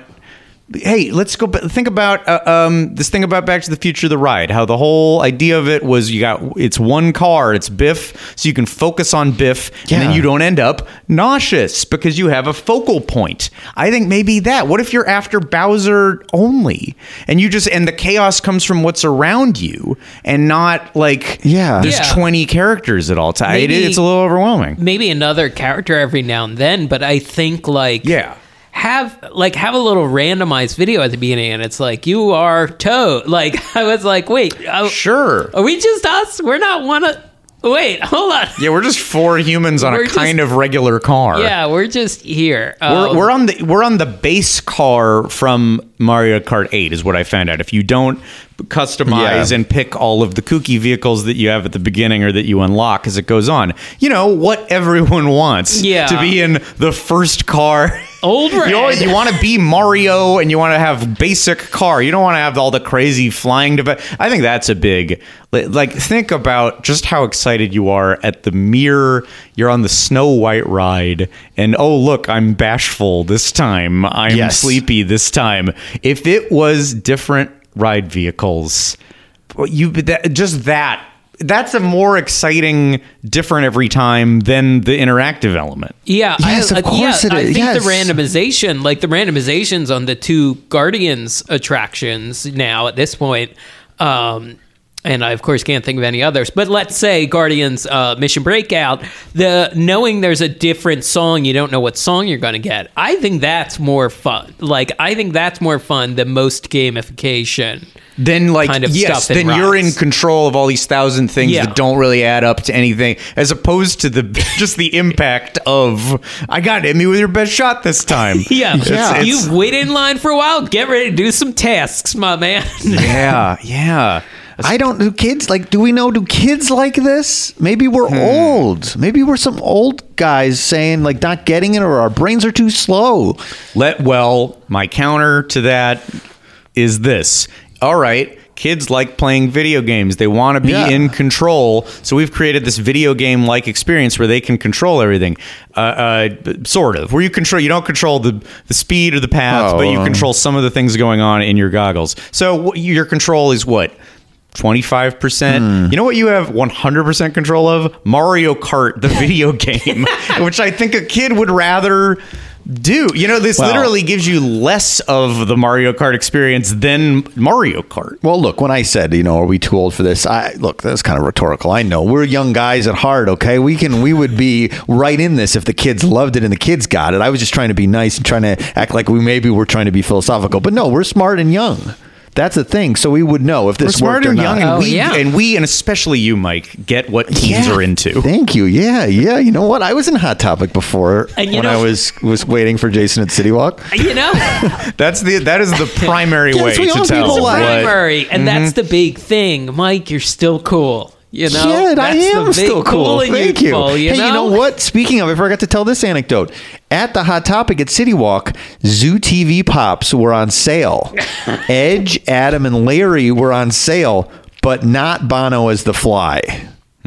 So I was so excited. Well, probably sold out because so many teens had bought it. No. So I got so excited. I go, oh my God, Zoo TV U2 Pops are on sale. I think it's like buy one, get one for $1. I go, I'm going to get all 4 of these. It's going to be $20. It's going to be like making out like a bandit here. And then I was like, where's the Fly? Where is he? And I went over to the regular priced pop section at the Hot Topic at Seawalk, and there he was up on the regular sale shelf. The Fly. So I'd have to pay regular prices, and then it wouldn't even work because it was buy one, get one for $1. It wouldn't have added up. I'd have to get 2 Larry Mullen Juniors. Well, I don't believe that you don't have an alert set up on your phone to get like a discount Fly Funko from elsewhere. I do, but it hasn't popped up yet. Oh, okay. But this is what I'm saying. I'm in Hot Topic. I'm looking at the deals that the young people see. Okay. Yeah. The ultimate landscape where young people go to share ideas about what is cool and what will be cool next. That's right. I saw Funko Pops of Twisted, the clown-based rap group. Oh, sure. That were like kind of on ICP's label, I think, that maybe have been around for 20. They were in the Psychopathic Records family. I believe Twisted was in the Psychopathic Records family. So I saw that. But yeah, young people. Like me. If Michigan is to be believed, then if young people in Michigan are excited about Insane Clown Posse, therefore it must be true in the rest of the country. Sure. Yes. Well, that's fair. I mean, look, we joke, but Hot Topic and Spencer's Gifts are probably keeping malls alive. I never see I never see those closed. I'd like to say, could we all just agree? Thank you, Hot Topic. Could we say it? Thank you, Hot Topic. Because they've changed with the times. They're from when we were younger, but they still are very relevant to the kids. That's how I feel connected to the youth. Oh, sure. And Spencer's. We all do. Yeah. Spencer's has so many Spencer's has had a sex lot stuff. of lives. Spencer's has changed The a lot. Spencer's over in the years. Galleria. It's just like there's a whole wall of sex stuff in there. I hope that you're not implying that one of the things that teens are into is sex. Oh, I would never. They shouldn't be. I wasn't. So they shouldn't be either. There's one constant, whether Yeah. you're a teen in the 90s or today. Same deal. You don't like sex. Same deal. We did when we were in Japan. We did Mario Kart VR. Lindsay and I did it, and it was awesome. And it was the same one. I think that was like touring around here. There was I forget where it was. I didn't go here, but we did it in Japan. And it was awesome. It was like people were shrieking, like the size, like the scope of everything. Like when you were in there, it just felt like such better VR than I had ever done before. And you were in a little chair with the steering wheel. And I remember, I think it was a big chain chomp, and Lindsay, like it came at us, Lindsay like shrieked. And we're like, this was incredible. And I'm sorry, this was, what is is it all in the helmet? Is All it in the helmet. Okay, yeah. okay. So it was just, completely digitally rendered like a regular Mario Kart. It looked, But you're in a car, and so the car that you're steering is combined with. Okay, so you're sitting in a seat that looks kind of like a car, and you've got a steering wheel. This was in like an arcade or a think it was VR Sega kind of Joyopolis, place. Okay, which I was just closed. making sure you weren't driving through the streets. It was not one of because those. I went to that. Yeah. That's not in the. I don't think you went to Joypolis. I don't believe because that was on this like little island almost. Okay, what am I? I'm thinking of something else. Then I'm trying to remember what the name of the place was. It was all VR stuff. Yeah. It was a Sega thing. But Maybe it I was I forget what the name of it was, but it was all If closed. if it was a Sega thing, you got to boot up that apology song again. Oh, wait, well, it wouldn't have been a. What are we saying? It wouldn't have been a Sega thing. The Yeah, you're right. Why am I getting this confused then? A tentative piece. I gotta look where that Tentative is. piece for Smash Brothers. Well, you know, Sega and Nintendo now are they a little more, together.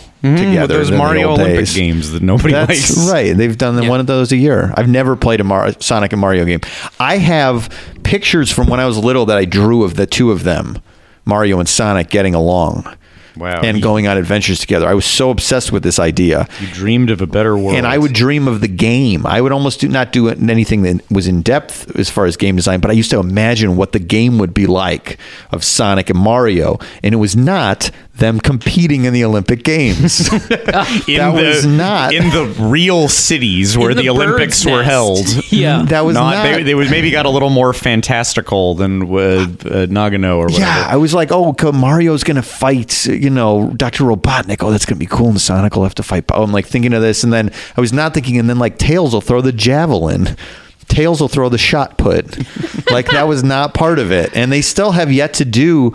I don't know. I wonder if that's even on the table. But you would think that at a certain point that would have been the big ticket item was to team them up in like an ultimate platforming game. Team them up, everyone wins. What if they switch powers for a level or two? Fantastic idea. Mario goes fast and Sonic's got to go slow. Mario's got to take all his clothes off. And he grows like little spines. Well, he's got to look like Sonic.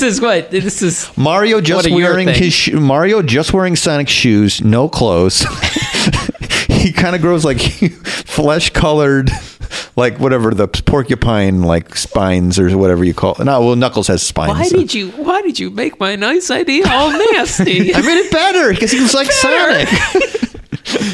And then this is what happens to your brain when you don't like sex earlier in your life. It reroutes into strange places. But then Sonic puts on the overalls and he gets a mustache. Sonic wears a mustache. And it's got that voluminous hair like the characters it's a in the pony, land. It's show pony hair that Sonic's wearing under his snout. So but it was not competing in the freestyle swimming. It was trading. Did they trade clothes next to each other? Do they watch each other change clothes? Yes, they do watch. You watch it, and there's a prompt that you do participate. Like you like hit the A button and you take off the overalls, and then you hit B and you pass them to Sonic, and he struggles to get them on, and he gives his shoes. It's nothing erotic about it. It's just That's the only way they're gonna defeat Bowser and Robotnik together. Just buddies trading clothes. We do it all the time. That's right. Real masculinity is being comfortable with your body and others. And the animal bodies. I think the thing you went to was called VR Zone. Okay. Okay. And the thing was VR. called Mario Kart Arcade GP VR. Was it in Shinjuku? Yes, that was what it was. I got confused. I apologize. Thank God we caught it here, and I didn't have to do it in the next episode. No, don't get the song out. But no, it's awesome, and like I understand why that's on the table when you're talking about the big flagship ride for the first Nintendo theme park land. Like wouldn't it be awesome if you get to be in the cart and you get to do the shell stuff and all? Like, I get it. But then there was probably somebody, and I don't know that, but it was like, it should be practical. We have done a lot of screens here. We've done a lot of screens, and maybe we don't want to do that. We want to build practical things because that is so impactful for people, and it'll be like different than what we've done before. And then all the ideas came together, much like Indiana Jones and Kingdom of the Crystal Skull. All these different ideas, and like, let's try to make all of it work at once. But that one worked perfectly. What are you saying? As assuredly will the next one. Oh yeah, that did. Yeah, you're right. Well, I mean, we both, I think, came to the same conclusion of like, kind of wish this was just a Super Mario World Dark Ride, Well, that's a different. Yes. Yeah. I said in the last episode that I felt like we were getting a Mario Kart too soon. Yeah, I mean, they're also building this for Orlando and Singapore. Officially announced Orlando. I think I've heard the rumors so much. I didn't realize it hadn't been officially announced until that event. Right. They were late about it here too. So I that would have been good to start with, but obviously, you can start with Mario Kart. It makes sense. Yeah. It's just like, I felt it's just like too ambitious, and it's a little ahead of its time. And really the first Mario ride. It's a big deal to be that, and you want it to be just so classic, in the way that Harry Potter has pieced off different elements of Harry Potter, but the first ride needed to be very, let's hit big beats and nail big beats, and I think they did. Yes. I did. I mean, on a positive thing, it did have a moment of delight for me. Again, I know Rainbow Road. Even I remember that one. So when that kicked in right towards the end, I was kind of delighted by that in a way that, like, I really like the thing in the Jurassic Park boat ride where, like, you see the giant mosasaurs and it kind of cracks the glass a little and splashes and then you get splashed. I think that's really fun. And so, like, in a similar fashion, I think the Rainbow Road a bit was fun. But Jurassic Park ride, Jurassic World ride, there's a big drop at the end. There's a big... Yes, this is the problem here. So at the end of the ride is the Rainbow Road. And Rainbow Road rules. I've been obsessed with Rainbow Road my whole life. They've never gotten it wrong. Every Rainbow Road is better than the last. 80% of my life, I've thought about the Rainbow Road once a week. Like starting with Super Nintendo Mario Kart. Like my sister... My whole life has been Rainbow Road. I love Rainbow Candy. I love Rainbow Road. And I have Rainbow Johnny Pops I got from Sprouts the other day. They're delicious. They're like 7 different colors, not just the normal like Bomb Pop 3 colors. No, these have like 7 different flavors in them. I'm obsessed with rainbows. Thank you for explaining what Johnny Pops are, because that is not a universal reference. I did not know where you go. Oh, really? You didn't know? Oh, I thought it was cereal. Oh, really? I should show you. Johnny Pop has like a cute little like boy with glasses on it. And it's like he's a logo. Well, I like that. Yes. I know you. I'm surprised you don't know what those are, because I feel like those would be a brand. Now, here's the thing. I spent $6 on these popsicles. That's a lot for Pops. That's a lot. Yeah, it is. But the flavors are good. Mm-hmm. They're better than normal flavors. I guess you pay for quality. It's a big challenge to the Good Humor brand. So like what happens is that's the last part of the ride, and this ride does not go fast at all. No, not at any point. And it's not us like griping that we need it to go like, oh man, it's only going 10 miles an hour and we want it to go 60. No, it goes 1 mile an hour basically the whole time. Very slow. It's the same thing they did with Fast and the Furious. They made like a thing where it's like, okay, what's a big part of this franchise? Going fast. Slow down a minute, bud. And feel like that's why they're, again, a rumor that they're building a big Fast and Furious roller coaster. Something that goes fast. Something that goes very fast and very simple to explain. So you turn this thing and it's Rainbow Road, and I'm going, okay, I'm a little mixed on what I feel about this ride, but here we go, Rainbow Road. There's like a kind of starry effect that happens in your AR goggles, and then your AR... the ground lights up. Yes. Yeah. The huge rainbow pattern on the ground on the track. And then the goggles try to trick you. The goggles try to trick you into thinking you're going fast in this Rainbow Road room, and you're not going fast. And I'm too smart to be tricked like this. I know we're not going fast, and it's not giving it. It's so promising, and then you're like, no, I didn't do it. It's set up as the finale of the ride. It's a big thing we've all thought about our whole lives. This hurts me to do this episode. I am in pain to do this episode. I really am. Because, again, everyone worked. I know they worked so hard on this. Mm-hmm. I know they did. Yeah. Does the blame ultimately lie with the at the top decision makers who were like, yeah, we could do Mario Kart, and here's the space it can have? It's a good question. If it was a space thing and they said, okay, well, so because it's a space thing, then it can't have a big stretch like Radiator Springs where we go fast. I don't know if it's that, or it's just that like they were sure that they wanted to do the AR component, and because of that, you can't go fast. Yeah, people be puking up gray mushroom soup on the Mario Kart ride if you were going every day. Like if I'm trying to imagine doing AR while you're on that stretch in Radiator Springs, and it seems insane. Well, wait a minute.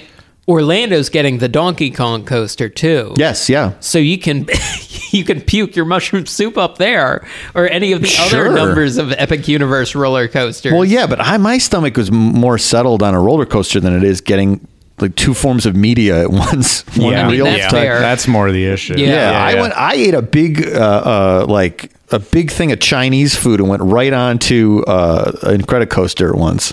Oh, really? I drank a big beer, did big thing of Chinese food, and then we went over, and I remember going, I shouldn't be doing this.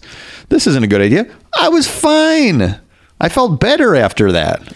I handle roller coasters and pretty well, even most drop rides. Yeah. Well, I love a drop ride. That's except with the legs dangling. But if it's inside, I'm inside in a little box going far up, far down, I'm loving it. That's my favorite sensation as far as big thrill rides. But yeah, so it's like, again, I don't want to belabor the point, but I mean, look, they didn't have a huge plot of land at Universal Hollywood. They demolished a bunch of sound stages, right? But did they have more in Japan? Because obviously it was. I don't know the answer to that. Yeah, it was because obviously the land there is bigger, so obviously they knew they had more space to work with. But I wonder, was it designed with the idea that it can slot nicely into Hollywood and then slot wherever into Florida? I don't know. Maybe the plan was, maybe they had to think of all those factors. Yeah, but Transformers, there's two levels to it, and I don't know. They can't all be the best ride ever made, Mike. That's the thing. They can't all be Transformers, but so I don't know.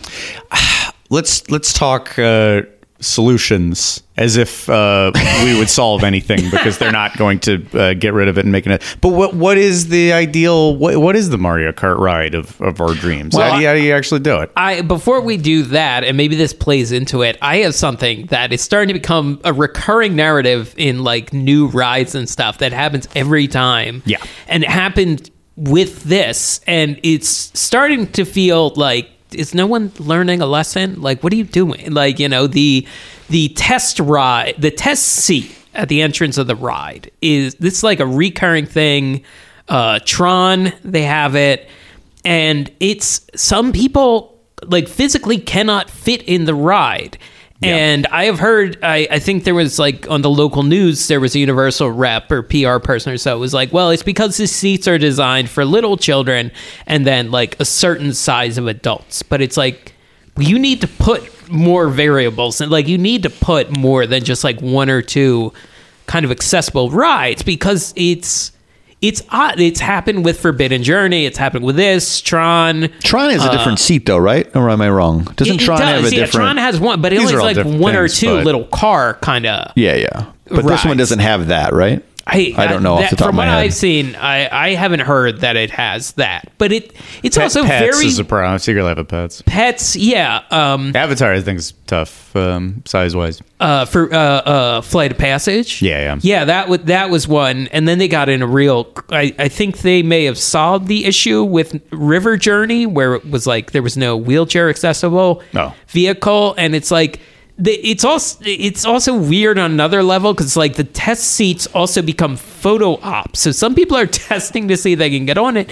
Some people are just taking and that I don't know. That's just so odd to me. Like to force you to audition, strange. And people might not know that's what they're supposed to be doing. Yeah. It's crazy. Figure it out. Yeah, figure it out. Like you can build.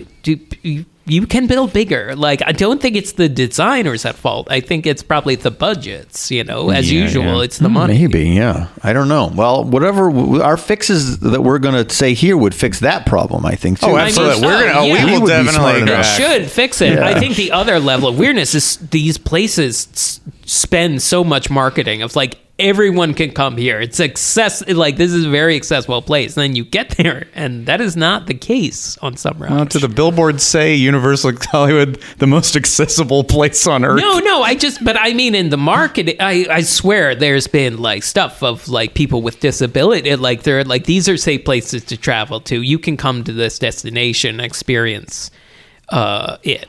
Sure. Right. Well, yeah, it's weird that it keeps. I don't know. It's happening. Universal, especially. Yeah, specifically Universal, I think too. So it's not so good. But what is again the and solutions is the wrong word. It's really like what is Blue Sky? Blue Sky. Let's go back in time. Yeah. If you could have been in those rooms, what is the Mario Kart ride? Well, I would have handcuffed myself to the desk until they listened to me at a certain point. But yes, I think it's probably like just rip radiator springs off and just add steal it. Sure. You need a lot and it's a big it's dark ride scenes that you're slower for, and then you get fast at the end. Yeah, and there's a little burst of speed, and oh my gosh, you almost hit, Bowser, whatever, and then at the end it's Rainbow Road, and it's probably inside. You almost hit Bowser. on that 20 feet rocket rod straight away. You almost got him.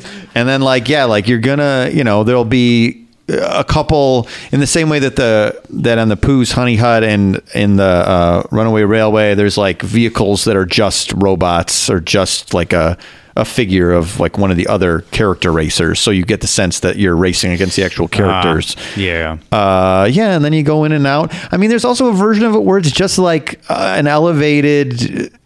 I don't know if do they have any Wi-Fi controlled like Disney style rides? I don't think so. No. But it's like that too, like Runaway Railway technology, and you're just kind of zooming around this room, and you'd have the speed problem there too. I was thinking about this too because it is like Disney completely did what it should be, but they can't access that technology literally. It would have to be something different. But they're patenting. What did I say? It's not patenting. I know that. Patenting? Pantington. I was up late. Paddington. For the They are Pantington. Paddingtonly?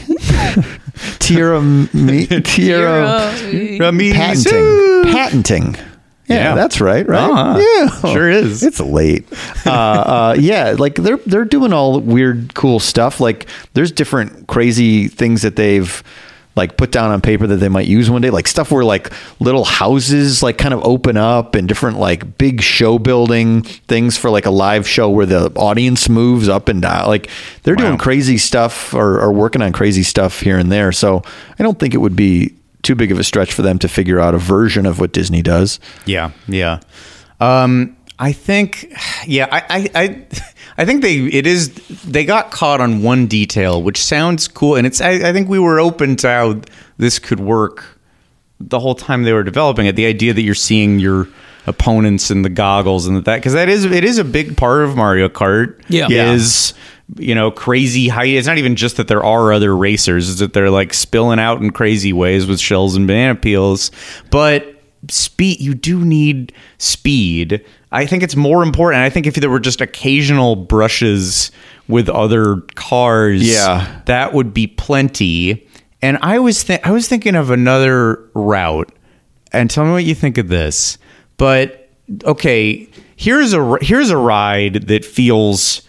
Nobody's ever complained about that wasn't exciting or that was slow, even though it's a little ride. Mr. Toad's Wild Ride. Yeah, for sure. That is is that not a more intense madcap experience than Mario Kart?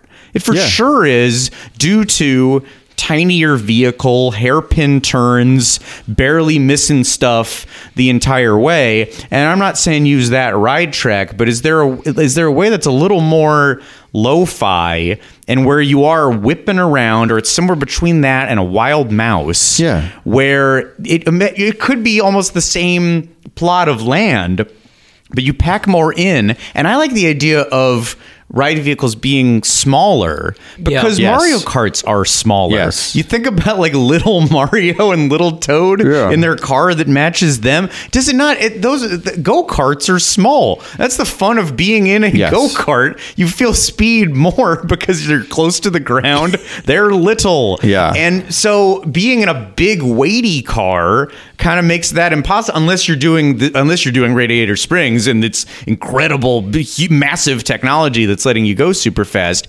I started dreaming of a Mr. Toad that is in a building the size of Transformers, and imagine what you could pack into that. And half of it could be like The Mummy, where like there's little scenes you go in, but then you launch and a bunch of really fast stuff. I know we're not describing a launch mechanism, but like, doesn't that sound okay? I got truly, this is okay. This is good. This is very, very good. I think if you did a ride like that, but say it was Mr. Toad, but there were 8 different ways you start the ride.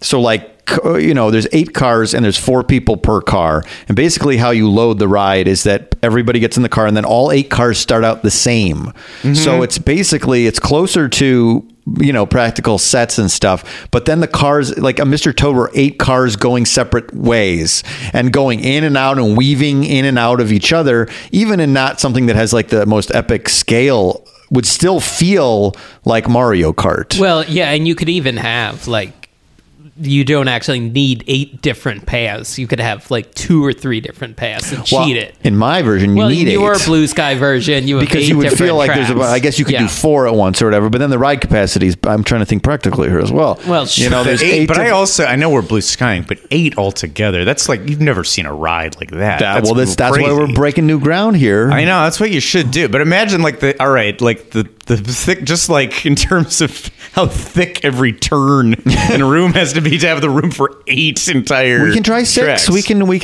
Blue Sky this. But imagine you're going. Everyone has their own kind of separate thing, and like you go in one room alone, sort of, and all of a sudden, like Bowser, a big practical Bowser, you almost hit him. He zooms right, and you go left, and all of a sudden you're like head on with a different car full of humans. You go, you split off there. You go in a little different room, and you again another show scene with like a different, like a Koopa Troopa or Princess Peach or something, back out, and then the end is like maybe a little faster kind of stretch somewhere. Yeah, I think what you're each describing, like Scott, you were talking about like classical themed entertainment tricks and design and like stuff where it's like that makes stuff like Mr. Toad, which decades and decades old, like still hold up and feel like you're out of control. And Mike, you're talking about like little variations, little randomized things, like those randomized songs from Guardians of the Galaxy. Right, and you get into different little carts and they're little, and feel like it feels a little bit more authentic to the experience. You feel like, I don't know, you're getting a cohesive experience one way or the other. I was about to say a totally different idea would even be something like Flight of Passage, where you build little cars and then stick the cars in front of like a crazy screen. So you're going to do the VR experience, except that maybe like it's like Flight of Passage where all you can see is screen. Mm-hmm. Like I almost kind of wish it was just that. If we're going in the video game, let's do the craziest version of the video game we can do. Like some high budget digital. A Flight of Passage where you've got a steering wheel and there's some interactivity. Right. And maybe it's just shooting like shells and you don't steer as much. I found the steering really stupid. Yeah, the steering, because you No. don't steer it. It just says like, oh, steer right, and then you're all supposed to go right. And I think you get points for doing that. But the car doesn't react to the steering. It Yeah. would be impossible to do that with a car full of people. So it's like, it's kind of like the Millennium Falcon thing, where it's like, it's an overthink here. This is an overthink to get everybody to do something to make it feel like the experience. It's like, if you're not going to be able to steer the car, I don't need to pretend to steer the car. I understand like having that there so you can aim the shells sort of works more. Or hey, get make it res the resistance. Make there's a character on board doing if you were on with a toad head or any other character, that's pretty fun. They're driving and you're out of control because they're bad drivers. You're missing a couple things here. You got no drift. There's no drift. That's a huge part of Mario Kart. Drift is fun, yeah. Apparently, if all four of you work together, you'll get the points and you'll drift. And I think... What? Well, the car itself will drift? Or it just like tells you're drifting? I think it tells you where you get the coins worth it. Is it Double Dash? Is that the one where you kind of work with a... There's two people in the car, or it's you and a computer character. You and a computer, okay. Depends. So and that's the one. Is that what they were trying? Because I like that they picked little elements from different games. There's secret stuff too. Like, this is what I'm saying. Like, I will be going on this, and there's like secret boxes and blocks to hit, I guess, on the ride, and there's a bunch of hidden little things that do seem fun to try to explore. But if it's like, dad should be going on this, I'm talking about a random dad, not me, but like a random dad should be going Mario's on this the first time. Any dad should be going on the first time and going, oh, that was cool. Versus like, so yeah. I know it sounds crazy after all this complaining. I did say that. I got off the ride. Hey, that was fun. I do think you will feel, I think it's just thinking about what could have been. I think completely there is a better Mario Kart attraction, and I do agree that maybe there's. Although I think you're damned if you do, damned if you don't, because if they did a Mario Dark ride, everybody would be saying, why isn't it Mario Kart? I think the ride had to be Mario Kart, sure. right? Oh, probably. I guess it could be a Mario Dark ride where like a chunk of it is Mario Kart. Like, let's race, I think ultimately, when it was being built, people were like, it should have been Mario Kart. That makes the most sense. And then if it was awesome, people would not have said that. Mm-hmm. But yeah, I mean, I get why the first one is Mario Kart. It makes the most sense, and it sounds like you're in a ride vehicle. Yeah. You're not a plumber walking on foot. But yes, Mario doesn't have a... Well, if you were... what I'd like to be in is like the big boot or whatever. Oh, yes. Was that what he hops around in Jason Mario 3? In one of our sagas, didn't you get in a big boot? Oh, that's right. Oh, yeah, I believe I did. Yeah, it was very boot. satisfying. Yeah. I look back on it fondly. You were in a big boot. It was as wonderful as all our meals in the Citywalk Saga. As all our meals. I think, but Mario is like intrinsically you can design a ride because you just go through a pipe, or is it Super Mario Galaxy where you go to different little planets? Yeah, and you go and you get stuck in their orbit and you shoot around you're in an Apollo mission. You're trying to get home. Feels like a designer's dream. It's like, okay, guess what? You can either go to another planet or down a pipe, and you can go anywhere. Well, and you could go to New Donk City. Sure, New Donk City from Odyssey, Super Mario Odyssey. What happens in New Donk City? Oh, you're just going back. It's kind of a very like high-risey kind of city, and you're swinging around on like poles and stuff, and like a Coruscant kind of thing. It's a little more old school than a Coruscant. Oh, okay. Oh, I see. Well, it's like New York City. Oh, I remember. You imagine New Donk City is a lot like New Donk City rules. But you can bother people. There's like regular humans. There's like kind of human. And you're doing a bunch of different stuff. Mario Odyssey rules. You guys should get. I mean, I guess you could just borrow my Switch at one point, but you really should play Mario Odyssey. The hat one? Not done it. Yeah. Yes, with Cappy. Yeah, with Cappy. And you have right. And he has different outfits, and you can mix and match his outfits, little pants, and his little shirt. This pinstripe suit. That's really good. Look up Mario Odyssey outfits. You can put him in like a full tux, like a full white tux tux with a big top hat. I think I've been over your old apartment, and you're like, you gotta, I've shown you his outfits. You gotta look at some of these outfits. He gets in like little trunks and stuff. Yeah. Oh my Santa? God. Yeah. Oh, it's so good. Oh, he's got an axe in his head. He's a zombie. And Cappy He's is in like a ball gown. Yes, you can put him in a ball gown, which is really fun, and then you collect all these outfits as you go, and you sort of dress them. That's a big part of Zelda too. That's fun. Is like in the last one is that Link gets a lot of different outfits, but those are more practical because like there's big like wintry lands, and you give him an outfit that keeps him warm. You can't like Jason when he stripped him naked. That would not be good in the winter and land. light a horse on fire. And when Jason lit the horse on fire when I had first got the Switch many years ago. But does Mario Odyssey give you the option for him to take all his clothes off and put them on Sonic? No. Until the answer is yes, we will not rest. I know, we won't. And we will keep dreaming of better Mario ride. You do also, what you're saying about pipes and stuff, Jason, is like maybe they're... I mean, you don't want to just do. I don't want a Mario Forbidden Journey, but flying behind him when he's got a cape or the mushroom or the raccoon suit then suddenly you're underwater and all the things that the Race Through New York with Jimmy Fallon does. You fly with him. Yeah. You go underwater. You go through a big pipe. You know what? Oh my God! This is a horrifying thing I'm about to say. Go ahead. When in the end of the ride, when the Tonight Rider shoots the tube, and you go from the moon down back to New York City through the tube, that is more like Rainbow Road than the Rainbow Road part of Mario Kart. You think? I'm horrible. My skin is crawling that I am saying this. Right. Is it not a more satisfying? Jimmy Fallon is more Mario than Mario. You think Jimmy Fallon and the Tonight Show band and the audience should get the Universal Cup? We didn't even talk about which I really like. Is they're racing in the Universal Cup, which is really great, and they use the Universal music at the end, a little part of the sting, and the logo, the globe, and the logo. So that's really fun. I think that's pretty funny.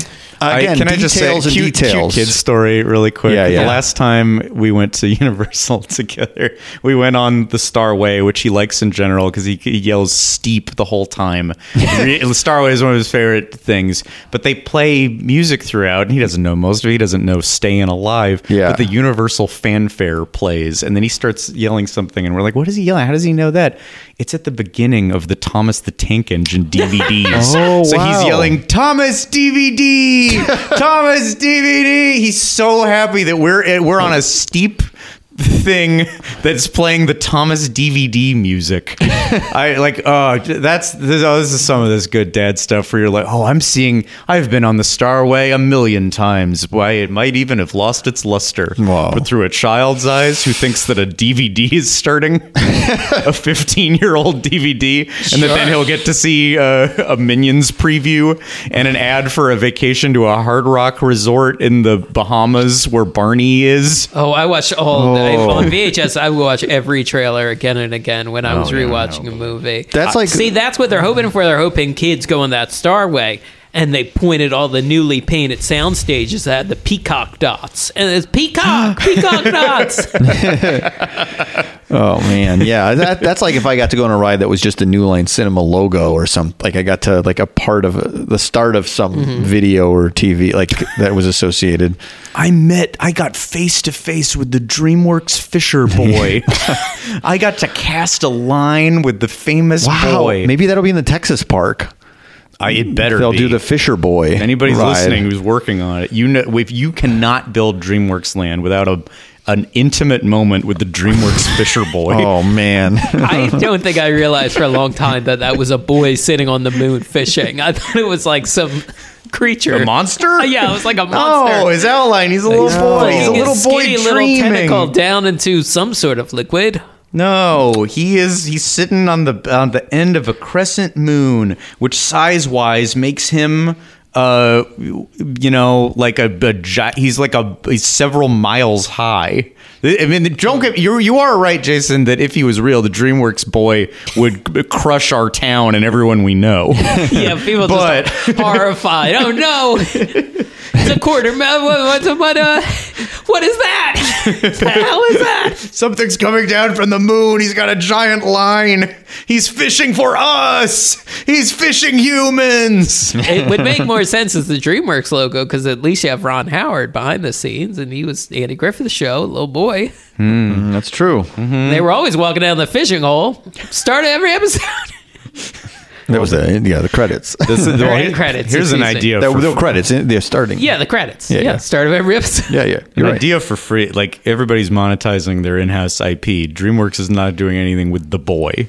Horror movie with The Boy where he comes down from the moon and we see what the fuck happens. Yeah. All right. Well, let's get on that too. A lot of great ideas today. Oh, That's sure. I'm sure there's got to be Blumhouse offices on the back lot. We know there's Amblin office. There's this giant Amblin compound back there. Oh, what Steven, if take wait a walk. minute. This is all Spielberg. DreamWorks Fishing Boy does battle with E.T. E.T. with Elliot? Oh, yeah. Elliot fly past the moon. Boy? They fly fights past Elliot. the moon and the boy gets mad. Hey, I'm the only boy around these parts. And E.T.'s healing touch has to help Elliot win. You know what? Fishing Boy versus Bike Boy, no matter who wins.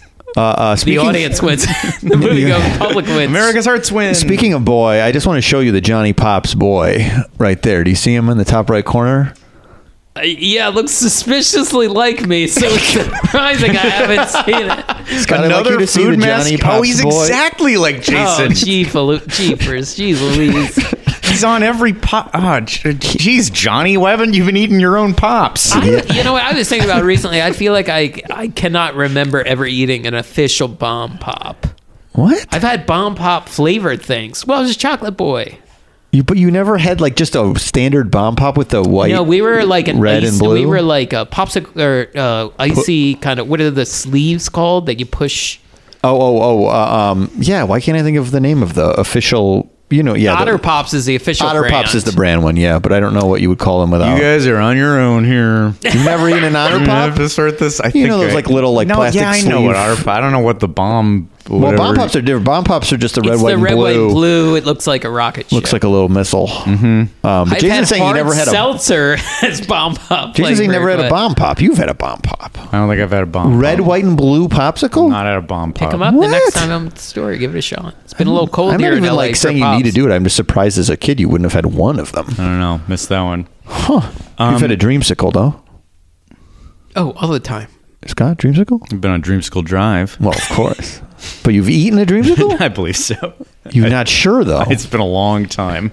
Really? I'm not Orange you. and I don't sherbet? have. I don't But as have a boy, a I'm not weekly saying yes to- dreamsicle shipment. This question- I don't drink alcoholic dreamsicles This as is my not go-to beverage. This is not. I'm asking. Last week, did you have a dreamsicle? I'm saying the first 20 years of your life, did you have a dreamsicle? I said I think I did. Well, Is this that's not not good. sufficient for It's you? not. It's I weird. need to have concrete dreamsicle memories. Yeah, well, but to for sure. escape this episode. Did you have a Flintstones push-up for sure when yes, you were a all kid? the time. Oh, What about the Mickey Donald ones that were shaped like their bodies? I don't know. Jason, you know what I'm talking about? I know what you're talking about. I don't think I gravitated towards them, but I do kind of remember eating the shapes.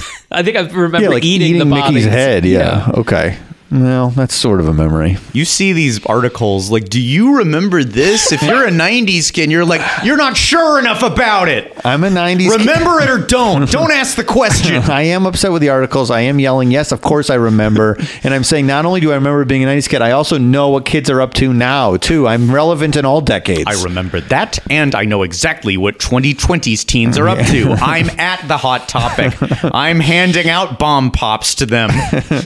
Kids I'm today- telling them about my idea for Mario and Sonic to switch clothes in front of each other. I'm irrelevant.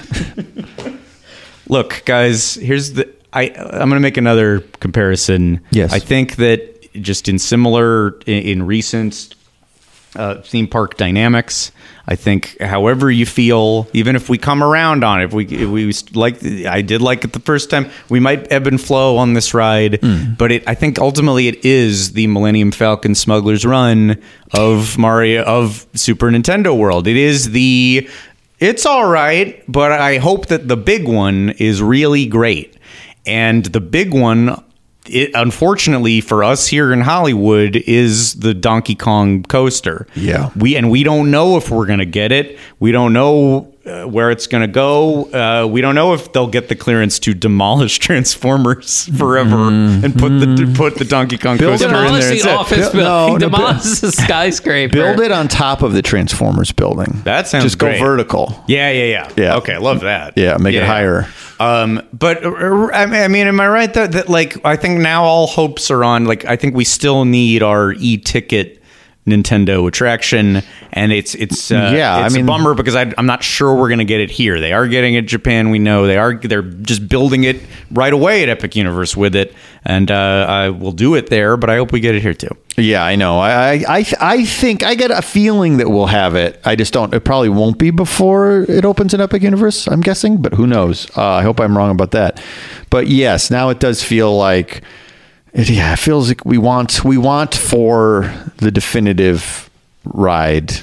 It doesn't feel like this is it. And I'm wondering what people will say after they ride. I know a lot of people have done it already, but I wonder if this is, I feel like it's going to, I don't feel like this is not going to be unpopular, I don't think. I think most people probably will feel similarly, but maybe I'm wrong. I mean, I think they tried to have too many game elements, and like, yeah, man, we tease sometimes about how much people talk about story, but like I was kind of missing, like, kind of could have used more of a to B story on this one, you know? Sure, yeah. I think Millennium Falcon's better.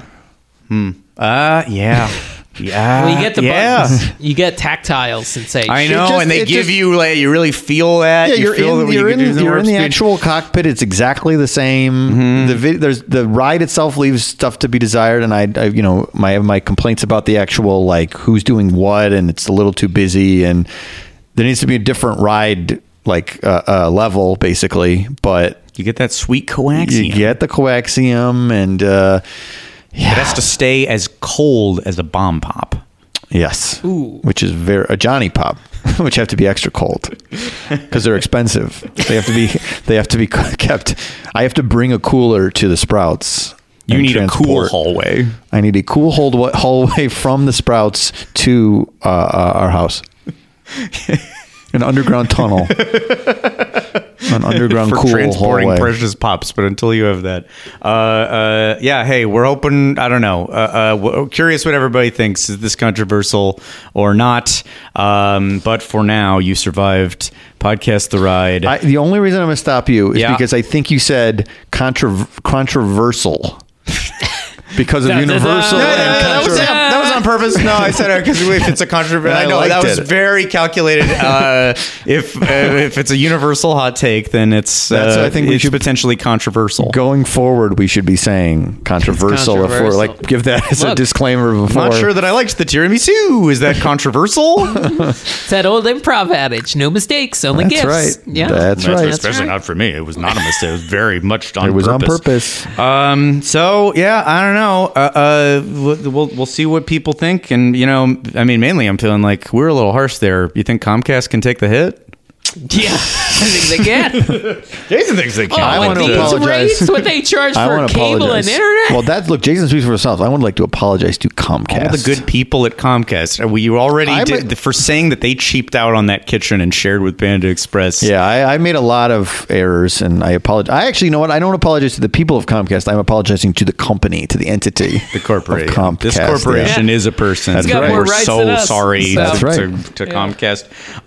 Hey, for 3 bonus episodes every month, including one that we just did about the beloved but unarchived local show King Koopa's Cool Cartoons, and other bullshit like that. You can go to Podcast The Ride, The Second Gate, and our VIP tier Club 3. You will find all of that at patreon.com/Podcast The Ride.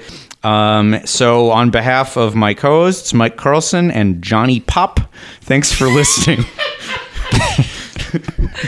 Forever Dog. This has been a Forever Dog production. Executive produced by Mike Carlson, Jason Sheridan, Scott Gardner, Brett Boehm, Joe Cilio, and Alex Ramsey.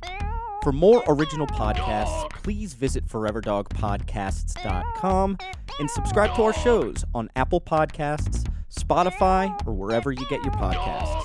Keep up with the latest Forever Dog news by following us on Twitter and Instagram @ForeverDogTeam and liking our page on Facebook.